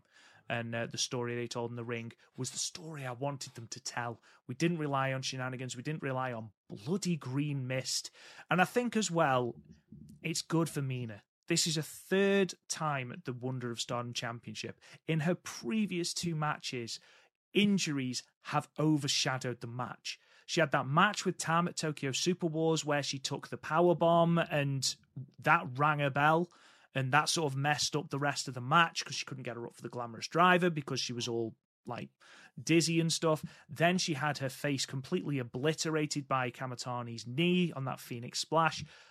It's just nice to see her have this fantastic match, get the championship, and people are talking about the championship and the match and not an injury or a botch or something like that. It's what she deserves and made up for Mina Shirakawa.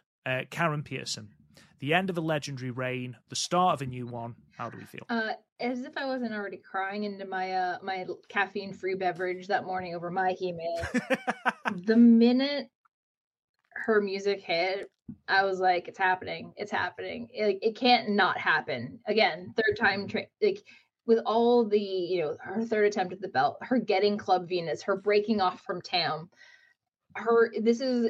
if she did all of that and still lost a 3rd time, it would have sabotaged everything they've set up since November for her.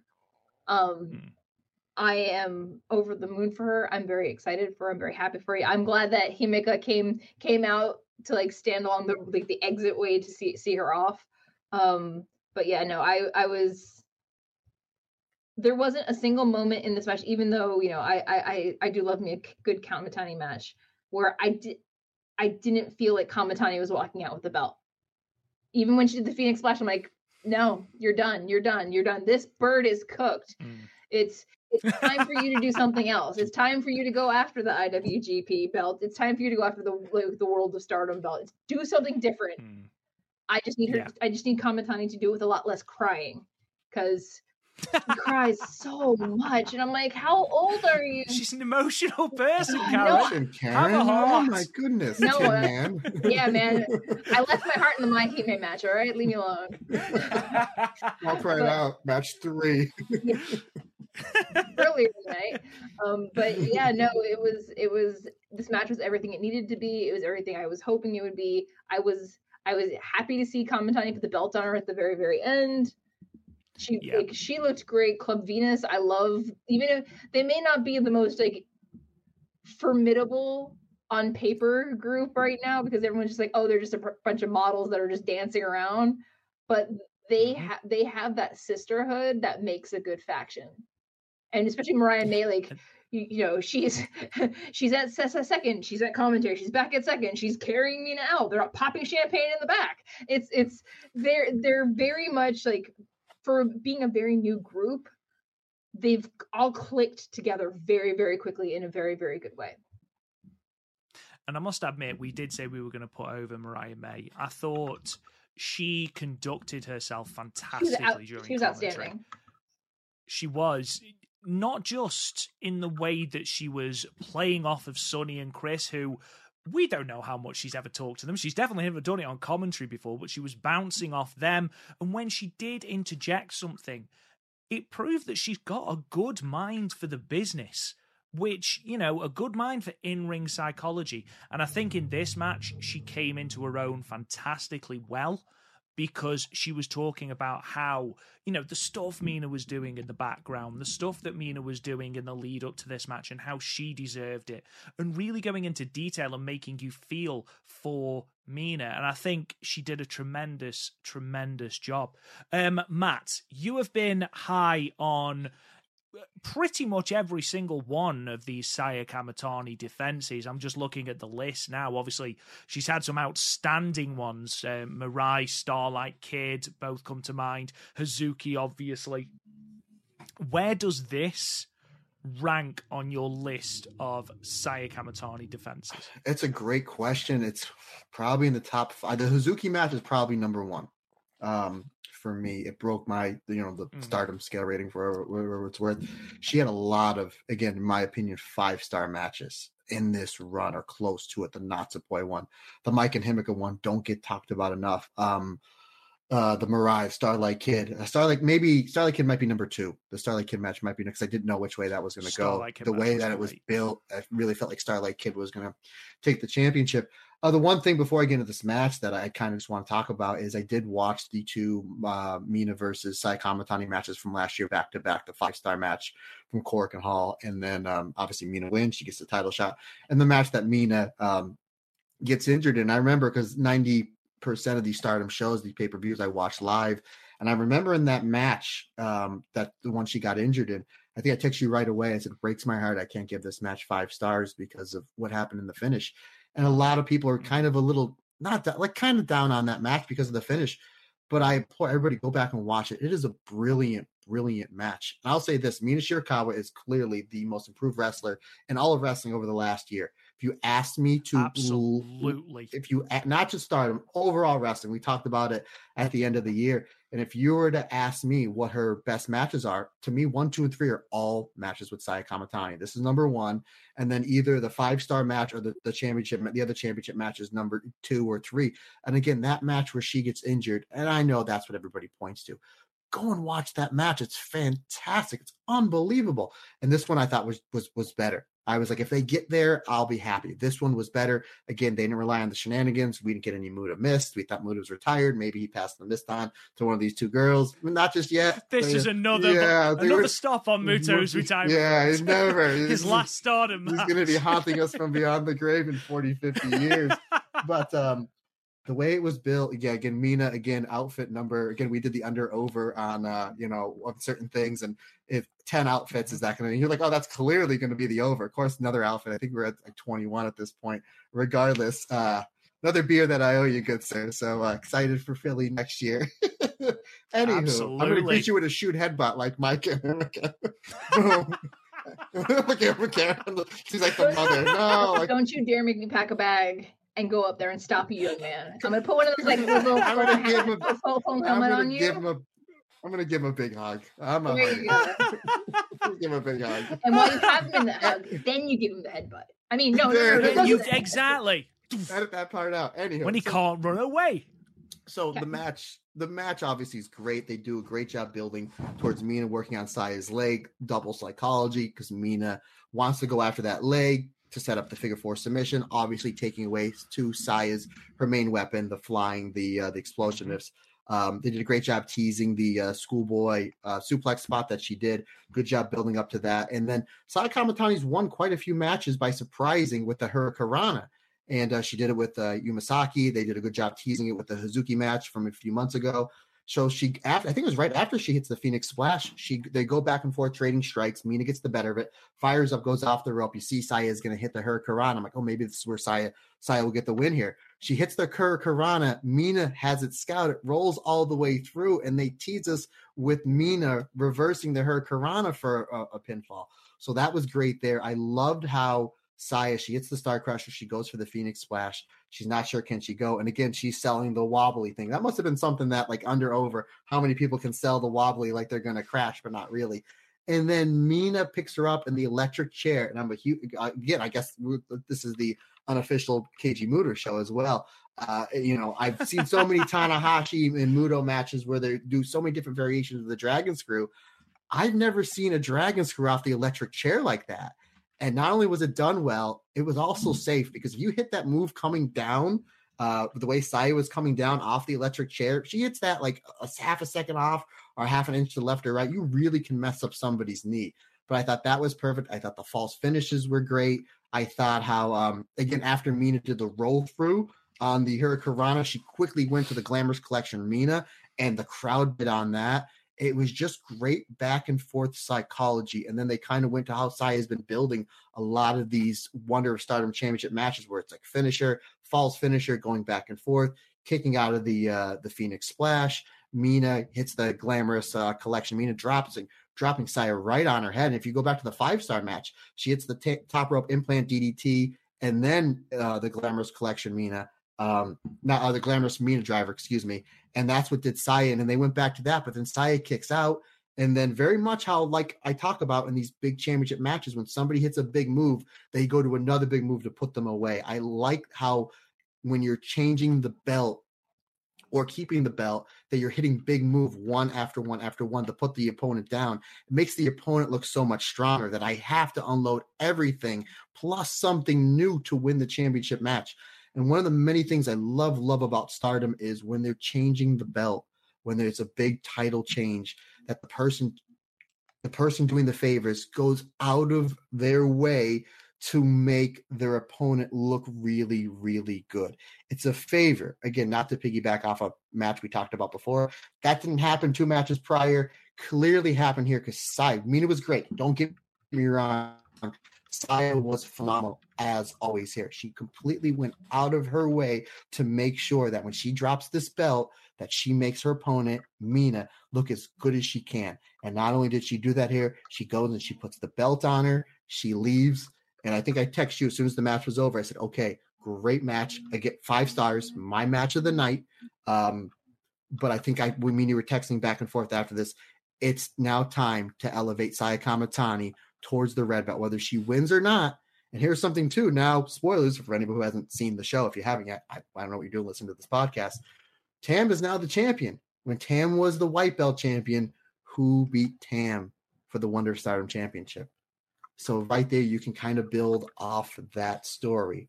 Maybe for some big challenger coming up in the summer, whether Saya does it or not, I don't know. I think that'd be a great, great match to really start elevating Tam, getting her some big wins for the red belt. But again, phenomenal match. Mina's best match ever. the end of it's got to be the greatest Wonder of Stardom championship reign, and I put it right below Io Shirai's V14. And you know how much I love that run, Rob. It's like Io V14. I'm sorry, on camera. Io V14, and this one, it's right there. it touches it, and I'm super excited. We're going to tease the Patreon here. We're going to be doing sometime in the summer. The Summer of Saya is going to be one of our Patreon things. If nobody votes for this, if this doesn't win a vote for me to go through all 16 of these matches, obviously you have the 7, which she was V15, right? She was V15. So you have the 15 matches, the matches she won the belt, and the match she lost the belt. So I'm going to have to review 17 of these matches if this gets voted for a Patreon episode. And folks, if you don't vote for this as a Patreon episode when I put it up, what are we doing? What are we doing? Make me do more work. He's just going to do it anyway. Yeah, I'm going to do it anyway. I'm like, guess what? I'm doing it as a bonus episode because somebody said hi to me. I need an excuse to watch this. But this is great. I can't wait to go back and, go through this in a review, which more than likely I will do for the summer. Again, this is easily the greatest Wonder of Stardom championship run I've ever. I loved Arissa's. I love Momo's. This one tops it. Absolutely phenomenal match. And, that's it. Yeah, 5 stars. My favorite match of the show. And I'm going to tag you in because I just realized I did not plug my computer in. So I'm going to hit the mute button. You're going to see me disappear for a second and I'll pop back up. So tag your back in, partner. Outstanding stuff. It was a great match. Fantastic. I gave it 4 3/4. Really, really, really enjoyed it. And from that match, we talked about the Goddesses of Stardom Championship match. The show just went like that. It literally went from strength to strength to strength. So we're going to be talking about a lot of great matches, and another one, and it's going to get lost. I can see it now is going to get lost in the shuffle of great matches on this card. And that's Syuri defeating Chihiro Hashimoto in a special singles match that could only be won by submission, knockout, and all of that good stuff. And she did it in 16 minutes and 7 seconds. It's the first singles match Chihiro Hashimoto has lost this year. Obviously, Syuri getting a little bit of revenge for Hashimoto having beaten her for the Sendai Girls Championship back in 2020. Overall, these two beat the absolute purple Jimmy out of each other. They absolutely lashed each other from the spear on the outside to those grisly headbutts that they started throwing. It's like, Syuri, since when have you been doing proper shoot headbutts? Like, I know Julia does them, but goodness gracious, like the one on the top rope, holy mother of God. But yeah, neither of them held anything back. And I thought the stipulation added to it. It was a case of, you are going to have to keep me down to stop me getting back up and beating you to death. I loved it. I thought everything about this was fantastic. I thought both women worked especially well. Whenever you have got Syuri in this sort of environment, her UWF rules match against Konami last 2 years ago now was tremendous. This was in that sort of ilk and worked really, really well. Overall, I thought it was a really, really good match, a really good match.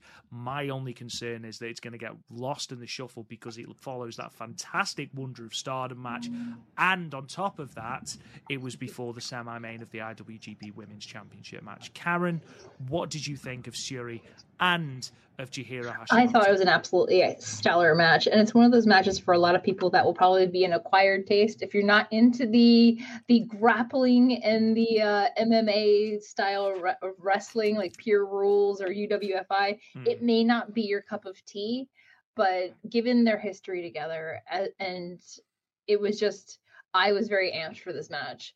But I don't want Syuri testing watermelon thumps with her head anymore.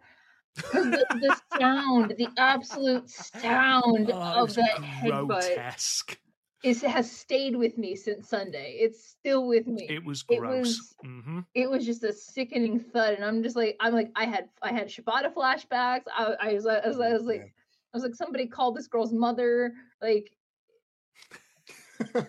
And you can't. Ernest Cat Miller? No, it's just like sorry.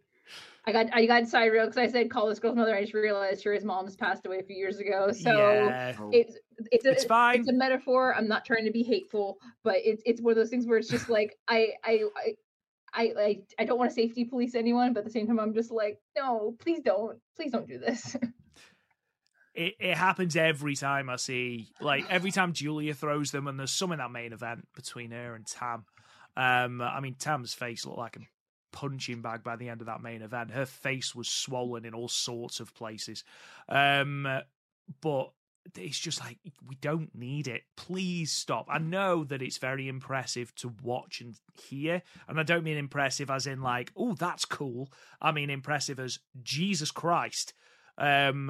But aside from that, like, these two held nothing back at all. They hit so damn hard. And sometimes you forget just how hard Syuri kicks until she kicks Natsupoi, and then obviously she just ramps it up for Natsupoi because everyone ramps it up for Natsupoi, unfortunately. Poor girl. But such a captivating striker, and she manages to construct such captivating matches, Syuri. But Hashimoto, I want her to do more in Stardom. She's had 3 matches, Mirai, Himeka, and this one. And I've been more impressed every time I've seen her. She is such a talent. I'd love to see her do more stuff. Love to see it. Obviously, I know she's currently one half of the Sendai Girls tag champs, and Sendai Girls are not going to want to let her go, and I can honestly see why. But I thought they both did tremendously well, especially considering the placement on the card. Karen, with your hand up. I always worry about cutting people off, so I figure I just stick a finger up and just wait my turn. Honestly, it's fine. No, one of the things I loved in the post-match was Shuri basically looking at Hashimoto and being like, are you satisfied with this? Is this enough for you? Are you okay eating this loss to me? Or do you want more? Because I want more. I'm not done with you yet. And so much so that she carried it to the back, in the sense that she said that she wants to possibly fight the rest of Sendai Girls. Give me Shuri versus Mika Iwata, please and thank you, versus Dash Chitaku, please and thank you. Or she proffered the suggestion of her and possibly Hashimoto tagging together. So can you imagine, just for a second, a tag league final between Syuri and Hashimoto and Julia and Suzuki? Or Aphrodite. Where's my wallet? Just take all. I was just going to say, just take my money. Absolutely. How much money credit do I have for this one? oh my God, incredible. Matt, I know that you are a big fan of the Graps. Yeah, real quick, just to kind of hit the rewind button for a second. Your star rating on the last match there, Mina and Saya Kamatani. Oh, 4 3/4. Sorry. Okay, no problem. And, one of the many reasons why I love doing this podcast is you with the Queen's English, where you said purple jimmies. That's something new. And whenever I get off the podcast or I come home, my wife will be like, "Did you do the podcast?" Yeah, anything new? Yes. Again, I'm in my house. So my wife, I believe, is downstairs now. So as soon as I get done with the podcast, I'm like, guess what new thing I learned today? It was great. Obviously, I love this style. I love the MMA style, the UWF-FI style, the more realistic. I love all styles of pro wrestling, but this is my wheelhouse, the no BS realistic style of wrestling. And you can kind of see the contrast in styles. Like Hashimoto is very much like the amateur background. Karen's preview for this show, she mentioned that she's basically like Jeff Cobb. I was like, it's like, bingo, Karen, you got this. She's basically like female Jeff Cobb with the amateur wrestling, where Shuri's more of the grappler, more of the jiu-jitsu, more of the catch can grappling. And there's one spot where you can very well see it, because Hashimoto is doing the drop step to get to Shuri's back, where Shuri is planting her thumb inside of Hashimoto's, you call this the cutting bone, the number 2 cutting bone right here, where she's breaking the hold, able to get leverage. So this way, then she can break the arms. So then she can take the back. So you almost had, again, like the jiu-jitsu catch wrestling versus the amateur wrestling, just in that spot, which I loved. And then, of course, they just beat the crap out of each other. I mean, this was just great back and forth action. It was great 50-50. Really, it was really a 50-50 style match. I mean, you had the big German suplexes, you had the big spots on the outside, the heavy kicks from Shuri. Hashimoto feeds perfect, as well as Sherry feeds perfect for Hashimoto's forearms. And again, the finish I thought was great. Again, big match, big fan of spanning, whole bunch of big moves back to back to back to put somebody down. She does the shoot headbutt, Vermilion World, which is her go-to. And then as Hashimoto's getting up, and I believe it was Chris Charlton that said it perfectly, that as she was getting up, she didn't break separation. As she was getting up, she grabbed her by the back of the neck. So this way she stayed on constant contact with her and then hit the buzzsaw kick. And then as Hashimoto was getting up at like 8.5, 9, she fell back down. And it's like very well, like if you ever gotten your bell rung and you try to get up, but you get up too fast and then your body's like, no. Your heart wants to go, but your body's not ready. And it really felt like on that 9 to 10 count, just that split second, and we really felt like Hashimoto's heart and her mind wanted to keep going, but her body was like, we've had enough with this one, at least for today. So, yeah, I think that there's more to the story here. I had it 4.5 stars. Phenomenal match. Again, you did say, Rob, a lot of people have this match lost in the shuffle, and I understand that, and I've heard that. And I also had a lot of people say this was their match of the night. Again, so many great matches on this show where it's like the main event was my match of the night. The Wonder was the artist. The next match we're going to talk about, which is so great about the show, is everybody has a different opinion on what the match of the night was, but everybody loved it. Again, I liked where this match was on the show, because you didn't want to have 5 or 6 championship matches back to back to back. Not that I would say no to that, but it was a really good way to kind of separate the Wonder from the IWGP, which just violence, straight violence. And if Hashimoto is going to stay in Stardom, tag team, sure, why not? Rematch with Sherry, absolutely. But there's one match that I could suggest with no BS, no interference, Hashimoto, Momo Watanabe. That's the match that I want to see. With none of that Oedo tie BS with the milk crate lunchbox thing that we all hate so much. Yes, we do. Yes, we do.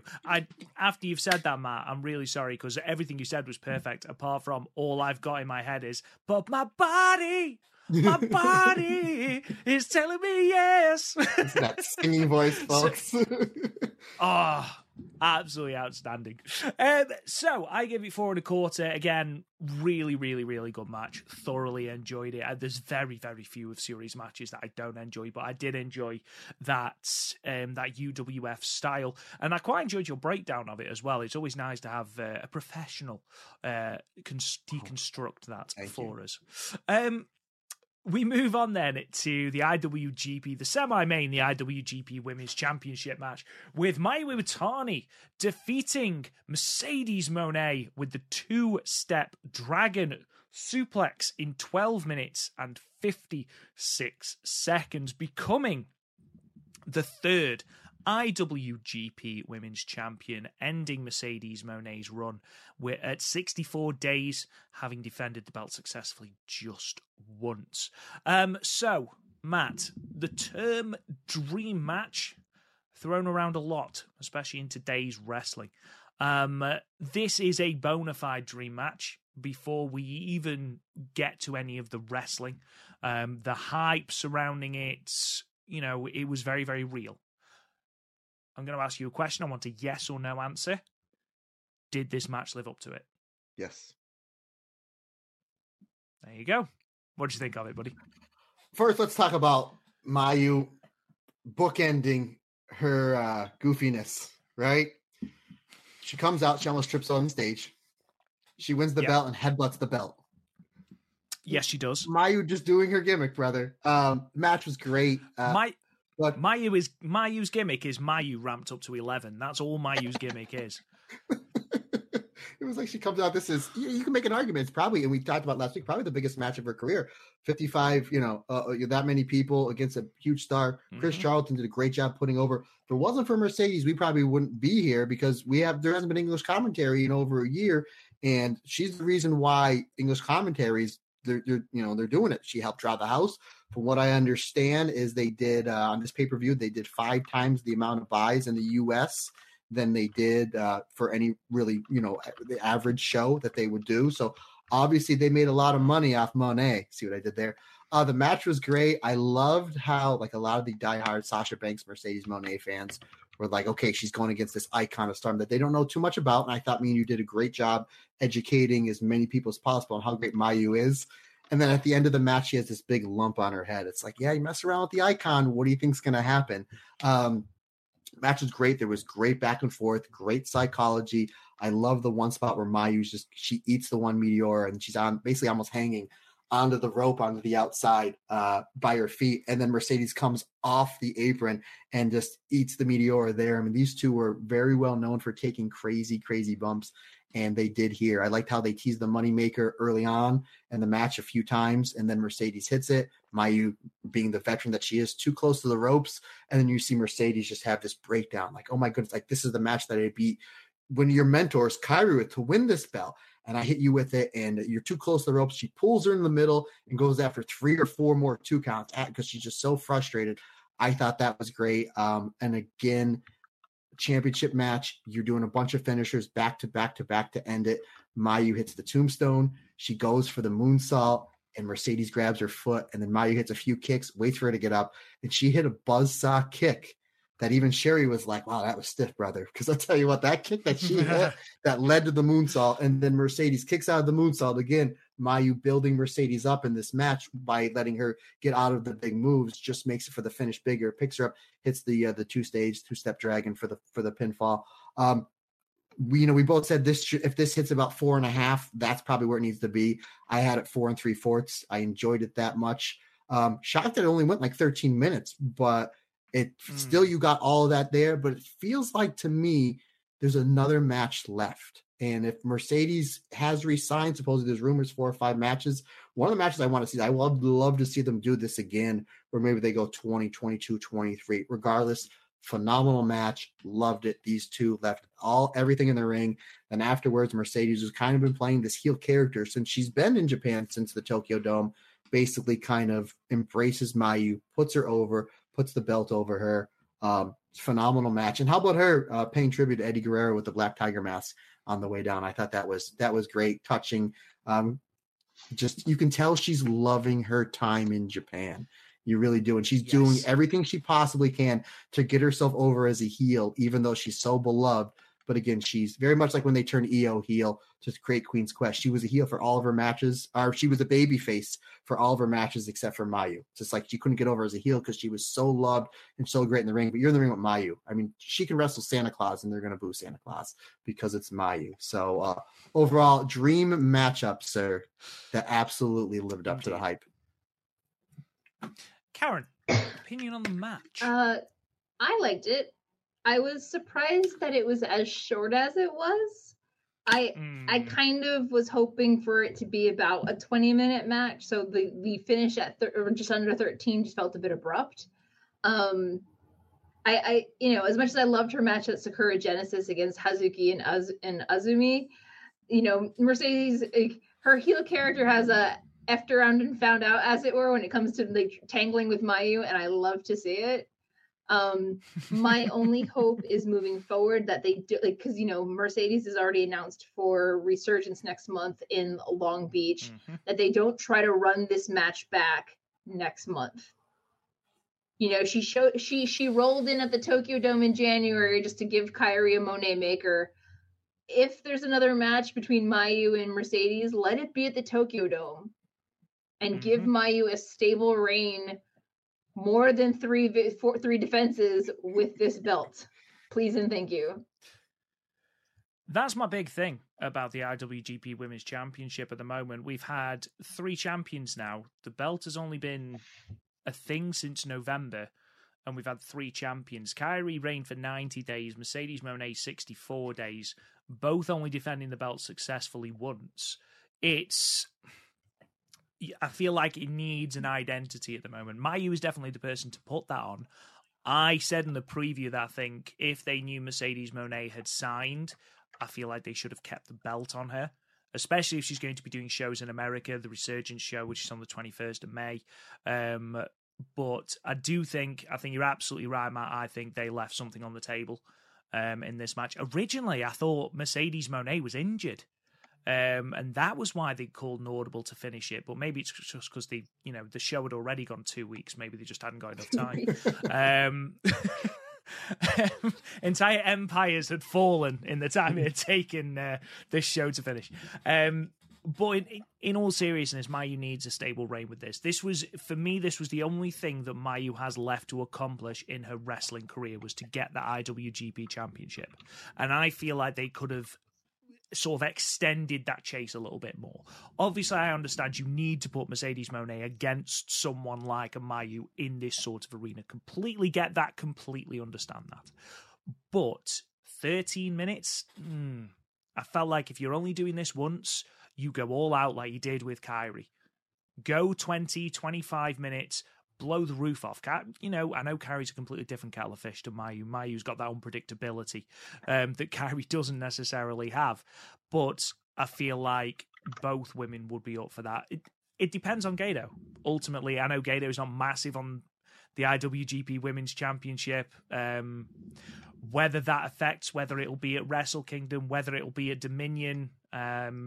I mean, they've already said the championship is going to be defended on Dominion, so it'll be interesting to see who that Mayu defense is going to be, whether it'll be Mirai calling her shot from the Cinderella, because obviously she said that, I think it was Sonny Gutierrez actually on commentary said that Hiroshi Tanahashi is a huge influence on Mirai and why she became a pro wrestler. Quite poetic for her to go IWGP and then maybe do it at Dominion. But yeah, I think they've definitely got another match in them. Maybe. Go on, Karen. If I could mini book Mayu's reign. Please do. Real quick. Next month at Resurgence, it's not her versus Mercedes. It's Julia versus Mercedes. Dominion is Mirai. Dominion is Mirai. Only because, and it was not Tanahashi, it was Yuji Nagata. Because of the Tohoku earthquake, he was the one who went up and did Sorry. I knew it was. I hate correcting people, but it was please Blue do. Justice. Please and I think do. That's also why blue's her signature color. I could be wrong on that though. Did not know that. There you go. It is now. It's canon because I say so. But it would be again I want this belt to be defended more on New Japan programming because it is a New Japan belt. Mm-hmm. But it's supposed to be defended sparingly. So not every big show that New Japan runs, not every big show that Stardom runs, but also it's supposed to be defended internationally. So it should be more, now that Mayu has the belt, put some money in her pocket and ship her to some, the next, whatever New Japan show isn't Resurgence, the next one in the United States or whatever, if there's one in the UK, just start sending her with the belt to defend at other places. Oh my God, if she's in the UK, I am there. The chance to meet Mayu Iwatani, I am there. I mean, don't get me wrong, she'll end up in France, but but then build up to Wrestle Kingdom where she defends against Mercedes and give them more than 12 minutes. Oh my God. And give them more than 5. Don't even get me started on that. Oh my God. Matt went off for about 40 minutes on that. I threw my pen. I remember writing my notes. It was nearly 8 times longer than the actual match. It was ridiculous. Absolutely ridiculous. But overall, I thought a decent enough match. I think they have a better one in them. But Mayu Iwatani has completed that story. She is our new IWGP Women's Champion. And that leaves us with our main event, the red belt match, the World of Stardom Championship match. The match we explicitly said on this podcast was absolutely 100% not changing hands. So, sure enough, Tam Nakano defeats Julia with the Violet Screwdriver in 23 minutes and 40 seconds. Now, initially I didn't know how I felt about Tam ending Julia's run. I was a bit like, oh, okay, this is weird. We all thought Julia was like the next sort of, the second coming, really, in Stardom. They'd wanted to put the belt on her since she got there, and, she got herself over, and then there was the hindrance with the injury last year, and yet they've ended it already?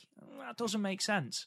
And then the more I thought about it, the more I like it. Now, we'll talk about the match in a minute. The match is undeniably superb. But I just want to talk about the reign for a second. Because, yes, she only held the belt for 115 days. yes, it is the third shortest reign in front of Alpha Female and Mayu Iwatani's first reign, not counting Tam, obviously, at the moment. But there is only 2 people to hold the red belt twice, and that is Io Shirai and Mayu Iwatani.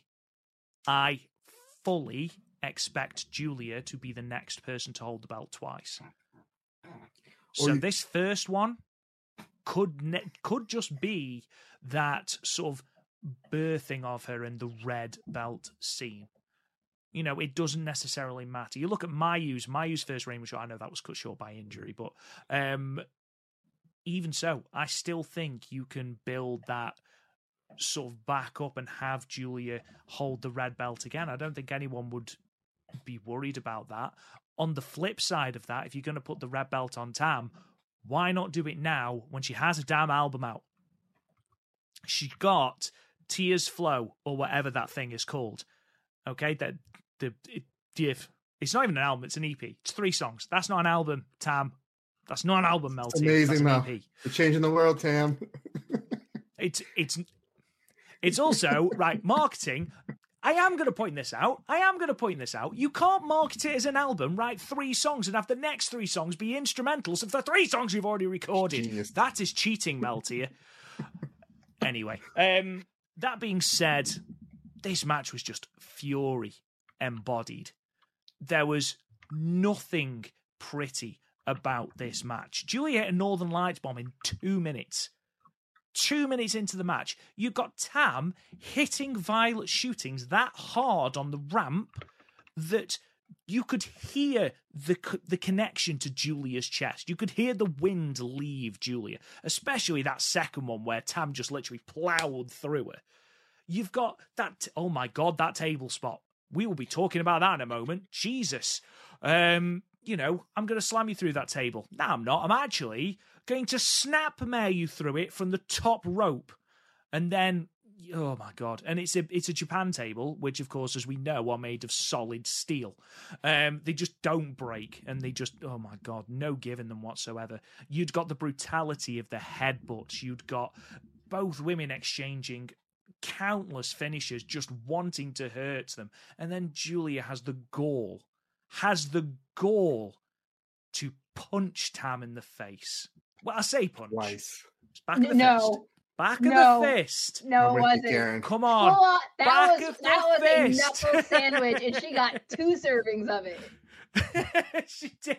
Honestly, that first one, she took a run up off the ropes and just went bang straight in Tam's face. And I mentioned it earlier on this episode. You know, Tam does this promo at the end. Do I look ugly? Yes. No, yes. She How dare you, Karen Peterson? Her face. She'd got so many. I look like after I work out and I'm all sweaty and nasty and disgusting and swollen. And I didn't get my face punched in. She got her face punched in. And headbutted in. Honestly, dropped on her neck 10 times. It was literally a different shape to the face she had at the start of the match. It was mental. But yeah, just utter fury in this match. Absolutely loved it. We wondered how they were going to top the brutality of, you know, literally splitting each other open with a shoot headbutt during a press conference. You know, and then Tam's welt on her head from Sendai and cutting the hair. You know, Tam finally having the gall to cut Julia's hair after not having the gall to do it at Budokan and having to get someone else in to do it for her. You know, there's a new side to Tam. Plus, she's just lost Cosmic Angels. And that reminds me, we need to issue an apology because we wrongly said that the match at the Cinderella tournament was if DDM win, Cosmic Angels have got to break up. We thought that was the case. I know I'd seen it on Twitter as a translation. Turns out it wasn't actually ever a stipulation in the match. So it was just a case of Mina and Waka left afterwards. So it wasn't actually a stipulation. So we've acknowledged. We apologize. We own up to our mistakes, which we make all the time here. Always. Consistent. Always. At least 3 an episode. But yeah, overall, brutal encounter. And I absolutely loved it. Karen, new World of Stardom champion. How are we feeling? Again, I always knew that Tam would win the red belt. I just didn't expect her to win it this soon. Yeah. So for me, it's like I remember reading an article or an interview she did about a couple of years ago saying that she was considering retiring in the next couple of years. So I don't know if some things started to fast track that, or they just wanted to just do something entirely new and just end on a, like, you know, give her that win back after Julia basically just like owned her for the last month and a half. Yeah, she has to be fair. It's been very one-sided. I am convinced that the tables in Japan, as someone who has bumped into those tables multiple times in the 5 years I lived there, they are forged in the mines of Mount Doom, like the One Ring. They have no give. It takes the sword to be able to like slice those things in half. And when she did that snapmare, I felt my soul just leaving my body. If you know the movie Clue, there's a scene where Mrs. White's like, flames on the side of my face. I could not piece together a coherent thought in that moment, because the way I saw Tam's like the corner edge of that table like glanced right at the base of her neck by her shoulders, and her head snaps back as the table breaks down. And it was just like, I just felt the color just leave my face, because it was, I still have the trauma from Tanahashi versus Kenta at Wrestle Kingdom the year before last. Oh my God. I every time Julia brings out a table, one, she never learns her lesson, because half the time she goes through it, but it was just such a gnarly spot that I'm glad it went as well as it could have, but I don't ever want to see that again. No, absolutely not. I think it was there for shock value to do something completely different, especially because it was used so early in the match. Matt, yes. Obviously, I know you are a Tamanite, or whatever you people call yourselves. But, you know, obviously, incredible moment for Tam to be at the apex of the company. She looked incredible coming out as the very envision of a cosmic angel, you know, living that Twilight dream. Julia living the dangerous queen gimmick, you know, very, very much leaning into the Akira Hokuto thing. But what did you think of this match, the result? Describe your feelings, if you can. Now, again, I did mention this last week, and if somebody, I know we're gonna have a lot of new listeners listen to this show just based on the buzz of the show, and then obviously having Karen Peterson, who always helps us out with new listeners, and welcome. She's the draw, man. She's the draw. She's the Io Shirai of this group. I'll send you my rates, fellas.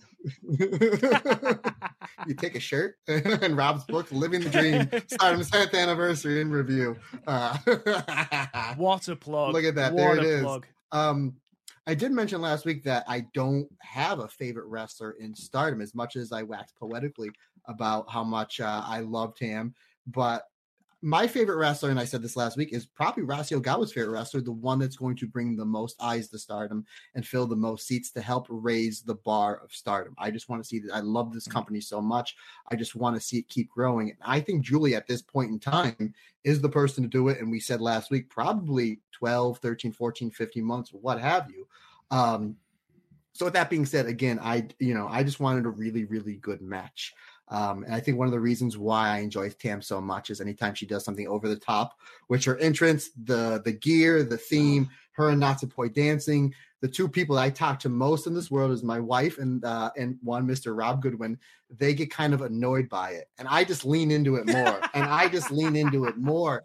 And we'll get into the, especially the video that I sent you, Rob, which as soon as I sent it to you, I'm like, you need to delete this as soon as you watch it, because I deleted it, because she still doesn't, I hope she can't hear me. She still doesn't know that I took that video. She doesn't even know.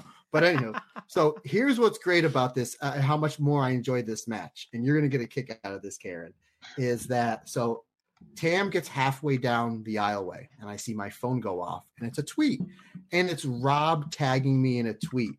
And I open up the tweet, even though we've been texting nonstop for the last 4.5 hours, he decides to tag me in a tweet. And it's a GIF of Tam, and it says, will somebody please check on Matt Turner to make sure he's okay? Now, partner, I appreciate you going out to the Twitterverse to check on me, but haven't we been talking for the last 4.5 hours? If anybody's going to check on me, it's you. So I thought that was hilarious. He needed proof of life. Because, it could have been your wife, That's it could have been your daughter, it could have been anybody texting back. It was 6 a.m. Exactly. They were sleeping. Exactly. And actually, one of the first people to respond was Karen. What a sweetheart. She wanted to make sure we're good for the show. Well, she's the best. I wanted proof of life. There it is. Here I is. But so, and I didn't even point this out because then Julia comes down, they do the stare off, and there's pictures all over Twitter of the two of them in there getting the stare. I text Rob, I said, no matter what happens in this match, which it's going to be good, these two are coming off as huge stars. And I didn't pick up on this, and I may have not have picked up on this, not unless you told me. I still probably wouldn't have, just because I'm, not that smart. But you're like, it's literally the Cosmic Angel versus the Dangerous Queen. And I was like, oh yeah, she's dressed as an angel, Cosmic Angel. She's dressed as a queen. She's the newest version of Akira Hokuto, the Dangerous Queen. I was like, oh, Rob Goodwin, you are so smart, good sir. You are so smart. So, very much, great as this match was, very much similar to the artist match. A little more sprinkle in of psychology that added to the match, for me at least. We talked about the kendo stick. This was the Northern Lights bomb. You had the Northern Lights bomb that did Tam in at the finals of the 5-star. You had the Northern Lights bomb that did Tam in the week before in the 2 out of 3s DDM versus Cosmic Angels match. Julia hits the Northern Lights bomb 2.5 minutes in. Tam rolls to the outside, grabbing at her head. So you have the psychology of the Northern Lights bomb. However, they 180 it, because what sets Tam up to give the back-to-back her finishers? She hits the Northern Lights bomb on Julia, and then into the Twilight Dream, into the Violent Screwdriver. I thought that was genius, how they 180 that story just on one move to give Tam the opening to hit her finishers back-to-back to put away Julia. I thought that was genius. Talking about the table spot, as a competitor, if somebody asked me, would I rather take a pile driver on top of the table through a table or take a snap narrow body slam off the table? Maybe because I'm not that athletic at all, and I would probably miss the table. 10 times out of 10, I would rather take the pile driver through the table, because you're trusting your opponent, you're tucking your chin, you can kind of get a spring out of your legs where your neck's not that compressed, where once the person throws you off the top rope, that's all on you. And who knows where I would have landed. So the fact that Tam took that instead of the pile driver, just a completely different level. Again, the striking, the head dumps back and forth, just the way everything was built, the violence was just ramped up to this on a new level. And when I went back and watched it, you can kind of tell, and I didn't realize it then, that Tam was going to win because they're not ending this on a down note, and they built Julie up a little bit as the heel. Not only that, but then Julie with not the 1 punch, but the 2 punch. When she hit her the second time after she was worn, she looks at the crowd. Back of the hands, guys. Come on. She hits her with the second one, and then the crowd starts booing, and Julia goes back into full heel mode and starts jaw-jacking with the crowd to get heel heat. I'm like, oh, and that builds towards the finish. Another thing that I liked about this match, about watching it live, and I didn't tell Rob this, I didn't tell him until now. So on this pay-per-view, my feed froze a few times. So I was about 30 seconds behind. So I'm watching this. I'm watching this like this, right? My phone's like right here. And, kind of has a light as everybody's phone as it goes off. And so Tam hits the Northern Lights bomb. She hits the Twilight Dream for the 2. She picks Julie up for the Violent Screwdriver. And in my head, I'm thinking, Julie's going to get out of this and she's going to hit something. Oh, were you behind at this point? I'm about 30 seconds behind. Yeah, I didn't want to tell you. Good job, Rom. So, no. Not your fault. Not your fault. It's fine. Not your fault. So she picks her up for the Violent Screwdriver. And I was like, no, she's going to get out of this. She's going to hit a bunch of big moves and Julie's going to get the win. But seeing where Julia posted and seeing where Tam had her head wrapped so she can protect her on the bump, and I'm like, oh, no, she's taking this. And I'm like, then there's no way Julia should kick out. And the psychology of it, she just got hit with Julia's her own finisher, Tam's one finisher, and then her nuclear finisher. If this is the time to take the belt off, it's with those 3 moves. So as I'm figuring that she's going to hit this, all of a sudden I see my phone go off. Text after text after text, 3 texts in a row. And I was like, then Tam hits the Violent Screwdriver, and the way that she pinned her with the way Julia's head was, and I was like, Rob just texted me we have a new champion. I was like, there's nobody else that's texting me. She hits the 3 count, and I look, and it was Rob's back-to-back text. I was like, oh, my God, I can't believe this happened. I can't believe they put the belt on Tam. At this point, again, it's Sunday. My wife comes downstairs, And literally, as they're putting the belt on Tam, she starts playing with the cat. She's getting ready for church. And I go, your timing's perfect. Because before we went to bed, I told her that I was going to wake her up before the main event to let her know it was Tam time, which she did tell me that then I would probably be pitched down the stairs, rightfully so. I said, no. She goes, the match is starting. I said, no, you need to walk in the room. And she literally walked in as they're putting the belt on Tam. And she looked so disgusted. I grabbed my phone. I took a video. I sent it to Rob. I said, look how disgusted she looks. Please delete this and don't show anybody. She really did. Yeah. She's holding the cat. She's like so disgusted. And again, I don't know. She busted in here, right? You ruined her Sunday morning with Tam time. With swollen Tam time. Yeah, it was time to walk the Tam road as we all believe in Tam. Great match. I don't know which one I like better, either this one or the 5-star final. They're neck and neck, literally neck and neck. Just like the 5-star final, I gave this match 5 stars. 2 matches on the show, I had 5 stars. This one is just below the Mina Saya match for me.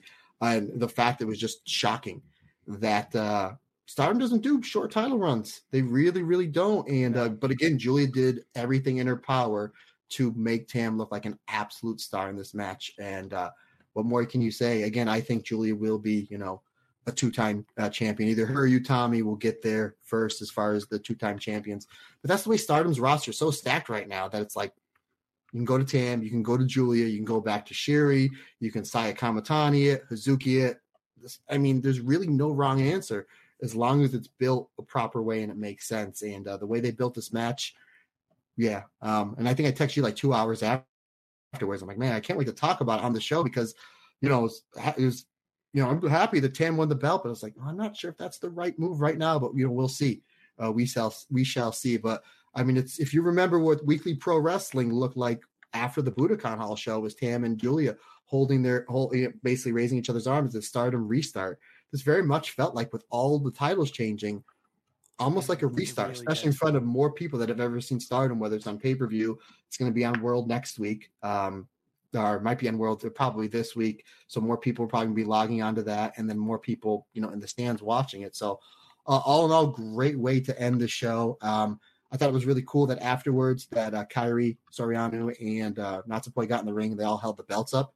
So basically you have like the Cosmic Pirate Angels. The first thing I thought of was, boy, I would love for Momo Watanabe to rejoin Queen's Quest just for one day. So we do an 8-person, those 4 versus Momo, Utami, Sai, and Azumi. That's my dream match. Give them an hour.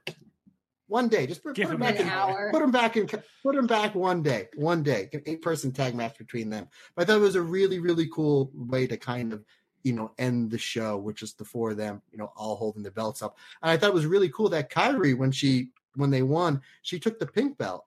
Trivia question for you folks. What belt did she have when they were the Artist Champions with Freedom? Oh, yeah, the orange one. No, look. The pink belt. The pink belt on the side. Right. Yeah. So she took the same belt on the Artist one she has now that she had with Freedom. There you go. I do know it was 6 years since she's held the Artist belt. That's the only bit of trivia I have. Yeah. My last thing about Julia's title reign. So obviously it's ended 115 days. Let's not forget she's followed 3 reigns that have gone over a year. So the 4th, 5th, and 6th longest Stardom reigning World of Stardom champions have all followed one another. Syuri 365 days, Mayu 377 days, Utami 409 days. It does break it up quite nicely, having that smaller reign. Whether Tam holds it, I think it'll probably be about 185, 200 days if she holds it all the way through to Dream Queendom. So having those 2 smaller reigns, following on from 3-year-long feuds, I think it works. I think it works really well. Shocking, yes.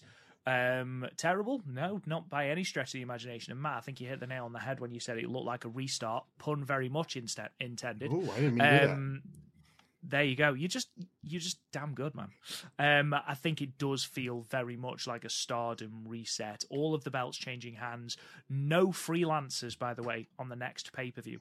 So no Nanai, no you. There's just main Stardom roster. So that should tell you all you need to know. Now, Karen, obviously we're just going to continue for the last probably, I say 15 minutes, or probably another bloody hour, just talking through the next card. And thank you so much for joining us for... And at 2.5 hours when you said you only got an hour. I've been multitasking for the last 90 minutes. You have been doing tremendously well with that. So thank you so much. We massively appreciate it. We love having you on. So thank you for having me. I'll talk to you guys soon. Thanks, Karen. Talk to you later, Karen. Bye-bye. So, Matt, yes, we pretty much covered all of the news that we were going to talk about throughout the actual show. I was going to talk about Kidani wanting to make the Yokohama Arena show Stardom's like Tokyo Dome effectively. We talked about Suzu Suzuki. Karen brought up that Suzu Suzuki is going to be at the Comic-Con show in Osaka. And then we talked about Suzu Suzuki being on the entirety of the Golden Week tour alongside May Sarah. So actually, we've talked a lot about the news that I wanted to talk about. So what we'll do is we will talk about the next two shows that are coming up, including the next Stardom pay-per-view, which is going to be the 5th of May. And then I'll throw over to Matt. We'll talk about the Patreon, and then we'll get out of here. Hopefully, before the next hour or so. Fingers crossed. I do just want to highlight a tweet from Red Leaf Retrocast Bowling JD, who put out a really thought-provoking tweet, and he put, there'll be questions asked where Stardom All-Star Grand Queendom will rank in terms of greatest women's wrestling show of all time. It's well-earned. Match-wise, I think there's a discussion. Historical impact, only time will tell. Completely agree with that sentiment. This was, as a standalone show, outstanding. How it impacts Stardom going forward, if this does birth a recurring Yokohama Arena show every year, if they do continue with these fantastic attendances, if they do build up US numbers, if it leads to international tours, then yes, you can pinpoint this show as one of the most influential Raw women's cards ever. But it's got to have that historical impact. As a show itself, outstanding. Outstanding show. But I'm interested to see how it is going to work historically. Before I kind of touch upon that, the last two matches, your star ratings, sir. Oh, yes. I never gave them the data. 5 stars for the main event. And 4.25 for Mayu and Mercedes. I just thought we went a bit short. Sure. Yeah. And I do think Mercedes was struggling a little bit, probably with an injury. I mean, you saw the egg on her head, which was actually from the press conference. So she came in with that egg on her head. Wow, I didn't know. So yeah, well, I imagine this, people, because I'm sure I heard something on commentary, but I've seen nothing else about it. Did Mayu lose a tooth? Oh, I didn't even hear that. And I watched the that match twice. I might have to go back and watch it when we get done here. I thought I heard something on commentary. Maybe when she headbutted the belt. I'm sure I heard something on commentary about her losing a tooth, but I'm probably talking nonsense. Please let me know. Anyway, let's talk about these two shows, because as we mentioned, the Stardom Fukuoka pay-per-view, which is actually the 4th of May. I've been saying the 5th, it's the 4th. Fukuoka Goddess Legend. We have got the following cards. There will be a Fukuoka Rumble, and the first person announced for that Fukuoka Rumble, Suzu Suzuki. Ooh. We've then got, in no particular order, Mayu Iwatani and Hanan taking on the Club Venus team of Mariah May and Jessie. Starlight Kid and Ruaka versus Tam Nakano and Saori Anu. I fully expect Starlight Kid to get the pin and become Tam Nakano's first challenge. Ooh. That is what I think. Syuri and Konami, again, Konami on another card, taking on Momo Watanabe and Natsuka Tora. This right here could be a main event. Julia and Maika taking on Aphrodite, Utami Hayashishita and Saya Kamatani. Oh, that's going to be good. Excited about that one. The high-speed championship match is going to be Azumi versus Maesera, as we talked about earlier. The Goddess of Stardom tag belt will be on the line in the semi-main. The New Eras versus Fukuoka Double Crazy, Hazuki and Koguma. And the main event, the Wonder of Stardom Championship, Mina Shirakawa, her first defense, will be against, in her post-match promo, she talked about how she wanted this person because she felt like they replaced her in Cosmic Angels while she was out injured, and that, of course, is Natsupoi. So, Mina Shirakawa versus Natsupoi in the Wonder of Stardom Championship match main event. So, Matt, as a follow-up pay-per-view to the one that we have just seen, bearing in mind that there's no IWGP Championship defense, there's no Red Belt Championship, how do you feel about this card?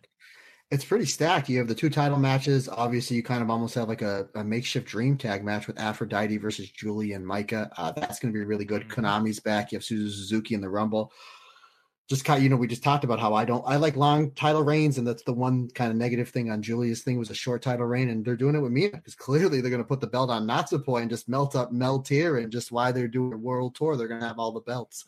So I'm joking, buddy. You look very serious there. I was just waiting for it. I was like, go on. you were letting me get my move in. Yeah, exactly. I was just letting you get it out. If you remember, we're like, wow, they're doing another pay-per-view like 2 weeks after, after this one. Like, they're gonna have to set something up, and they. Oh, I'm sorry, 3 title matches. You obviously have the New Eras versus FWC, which is going to be all sorts of fantastic.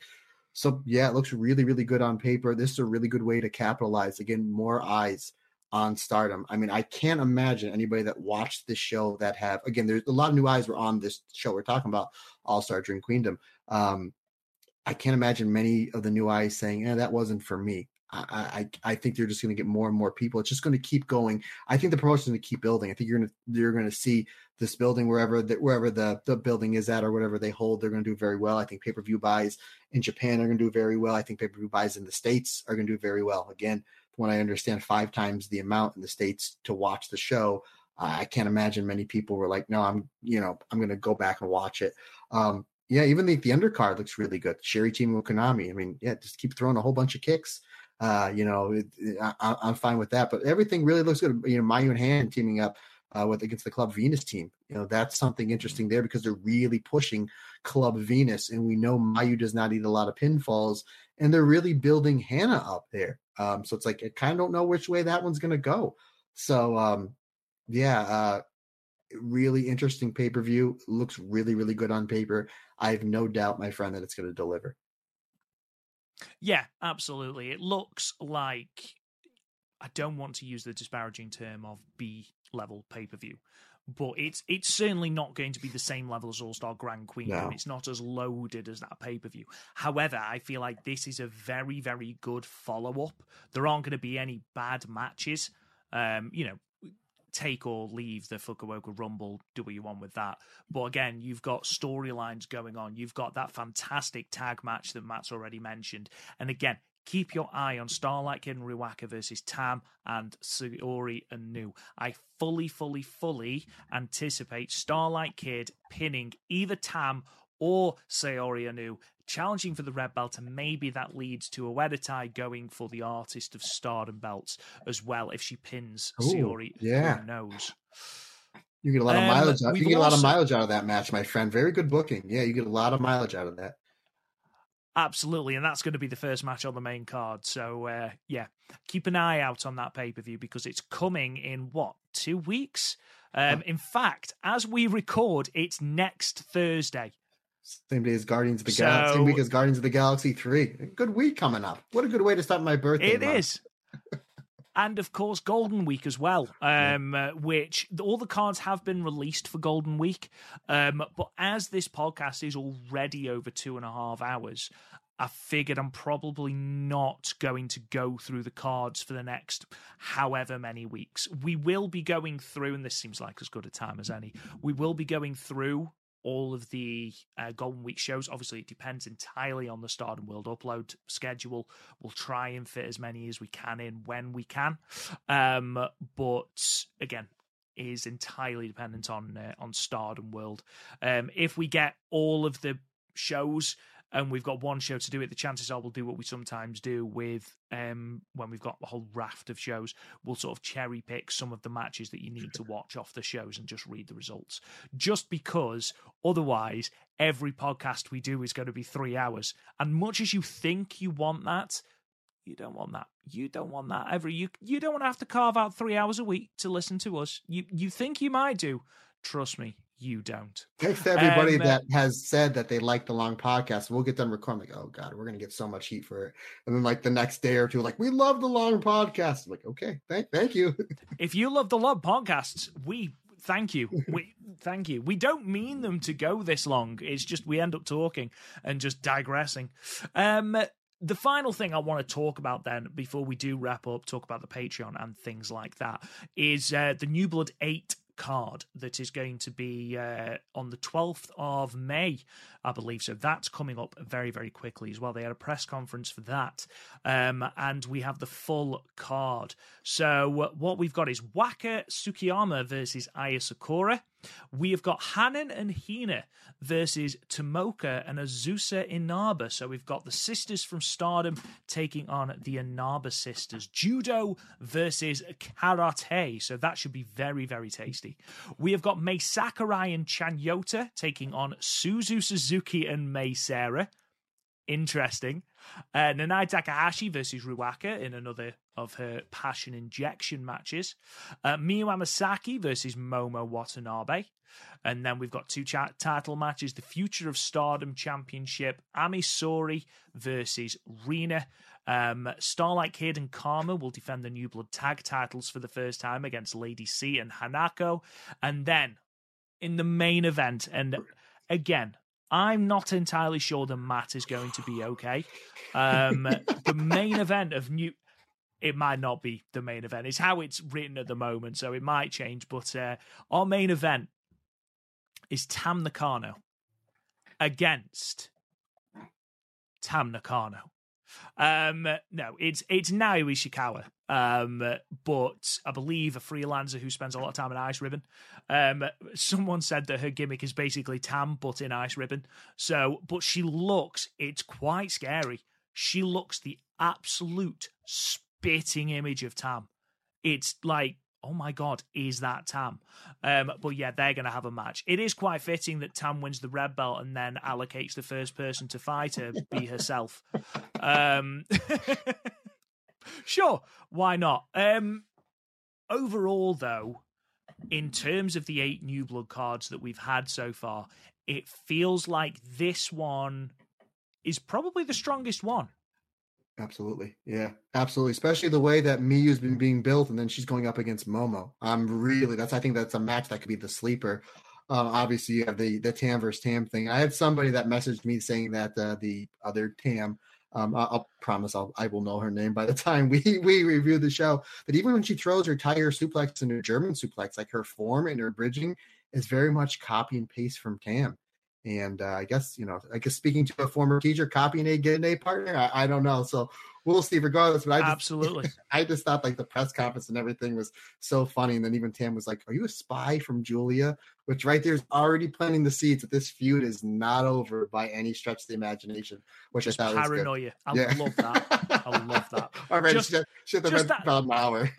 Just freaking out. Yeah, absolutely. But yeah, New Blood 8 looks like a solid show. I actually think it looks better than New Blood Premium, if I'm being perfectly honest, with the exception of obviously that great main event with Waka and Tam versus Nanai and Kairi. But overall, should be a decent enough card. That is coming up on the 12th of May. We will, of course, give you a full preview the week after next. So next week, as we record, will be our preview of Fukuoka Goddess Legend, which just seems like they've just come up with every good word and just clumped them together in a pay-per-view name. Yeah, absolutely. And we'll talk about whatever Golden Week shows are up on Stardom World. If they aren't, we won't talk about them. We'll leave them until the next week. And then the week after that, we will preview New Blood 8. in the meantime, of course, Matt, next week, in fact, the 1st of May, Monday, the 1st of May, which is a bank holiday in England. I don't know if you have bank holidays in America, but it means that everyone gets a random day off. Don't know why. But we all get a day off. Anyway, that is the day that our new Patreon launches. The Stardom Cast Extra revamped is going to be launching the 1st of May. I'm very, very, very excited. We've got loads and loads of cool things coming your way. Alternate commentaries, fancy booking, what ifs, all that sort of thing. Roundtable discussions, which I'm very, very excited about. But this week, the remainder of this week, Matt, what is coming up on the Patreon? Let me know. Well, we released a whole bunch of stuff this week. We obviously, Rob and I did our alternate commentary. We dropped 3 episodes on the Patreon on Monday, as if this week wasn't loaded enough with this stellar show. Rob and I did our alternate commentary of Kairi versus Yoko Bito. Had an absolute blast, as always, partner doing that. Also, Shiri's. It was a bonus episode. This was just a thank you for all the new Patreon members. So this is $1, $3, $5 tier. Shiri's Complete World of Stardom Championship Run. I did a review on that. That was an absolute blast, going back, watching the matches, and then doing the review. And then Kyrie's Complete World of Stardom Championship review. All that was dropped this week on the Patreon. Next week, Monday, again, I mentioned it last week. I made a mistake. I do not know how to read a calendar. So the Kyrie versus Io Shirai from the 5-Star Grand Prix. That is going to be released on Monday, May 1st. So I guess that's kind of an improper way of the universe giving us a mulligan and saying, hey, we're going to start off this new Patreon by doing the watch along of Kyrie versus Io. So that's what we have basically coming up this week. There is still, I believe, probably by the time this episode drops, there may be a few hours left to vote for what the bi-weekly Patreon episode will be. Again, you have My Himi Boys Artist Run, the Suzuki 2022, her complete 5-star run, which it looks like that's going to be a lock to be a winner, because that is winning quite a bit. Suzuki, every single one of her white belt championship attempts, and Saya Kamatani's 2021 Cinderella tournament. So if you're listening to this, you probably have a few hours left to vote on what you would like for me to do for the bi-weekly Patreon coming up in the month of May. And just off the back of what Matt was talking about, obviously we know we ran the Cinderella tournament competition. We have not forgotten about that. It's just that with it being such a bizarre tournament, that nobody got close. Just to give you some indication, not one person had Mai Sakurai in the final. Not one person had Mirai in the final either. So, and nobody had them as winners, obviously. Nobody had Amisori as a winner, and absolutely nobody had Waka Tsukiyama. So, we're going to work out how best to allocate a prize. Yeah, we'll just maybe do one winner. Yeah, I'll figure something out. That I'll send something to somebody. We'll have to get together. because Lord knows. Oh no, I'm sorry. One person had Mirai in the semi-finals. But did anyone have Amisori? One person had Amisori in the semi-finals. So, you might be our winner if it's the same person. Nobody had Mai Sakurai reaching the semi-finals, let alone the final. Bless her. Before I forget, partner, I mean, since we're live here, we can do a little show and tell. The new Patreon $25 tier, every 6 months you do get a portrait of any 2 Stardom wrestlers or one big one that you want for my daughter Lily. And I'm literally sitting at her art table when we're doing this, so I may as well take advantage. And this is what she did for me for Christmas. So you can get that. Oh, it does look cool. Yeah, then there's this one's probably my favorite just because she's been popping really well with the colors.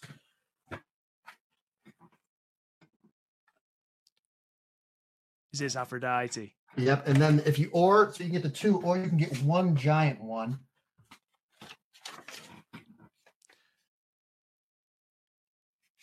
Ah, nice. Okay, I just want to make sure. So that's that. So I just figured, hey, I figured while we had the cameras here.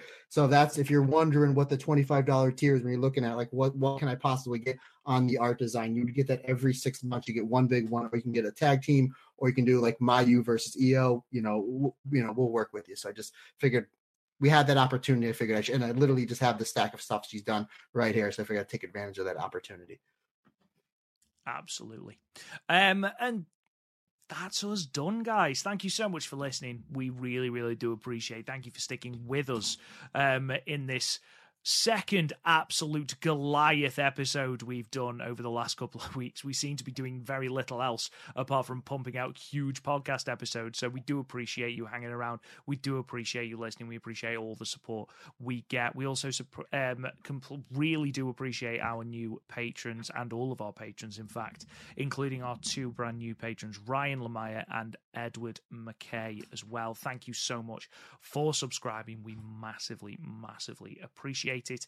If you want to help the podcast out but can't subscribe to the Patreon, that's absolutely fine. We'd love if you could leave us a 5-star review on Apple. We are so close to being more exposed to people, and in a good way. Like, please, it would really, really help us out. If you think we've earned it, obviously, we'd massively, massively appreciate it. Check out the website, www.thestardomcast.com, not .co.uk, with all of our podcast archive episodes. We've got title histories, championships, rosters and factions, tournament statistics, everything you need to get into Stardom, including a match guide that is growing every single day, all the way through the years, including links to Stardom World, Daily Motion, YouTube, wherever you can watch these great matches.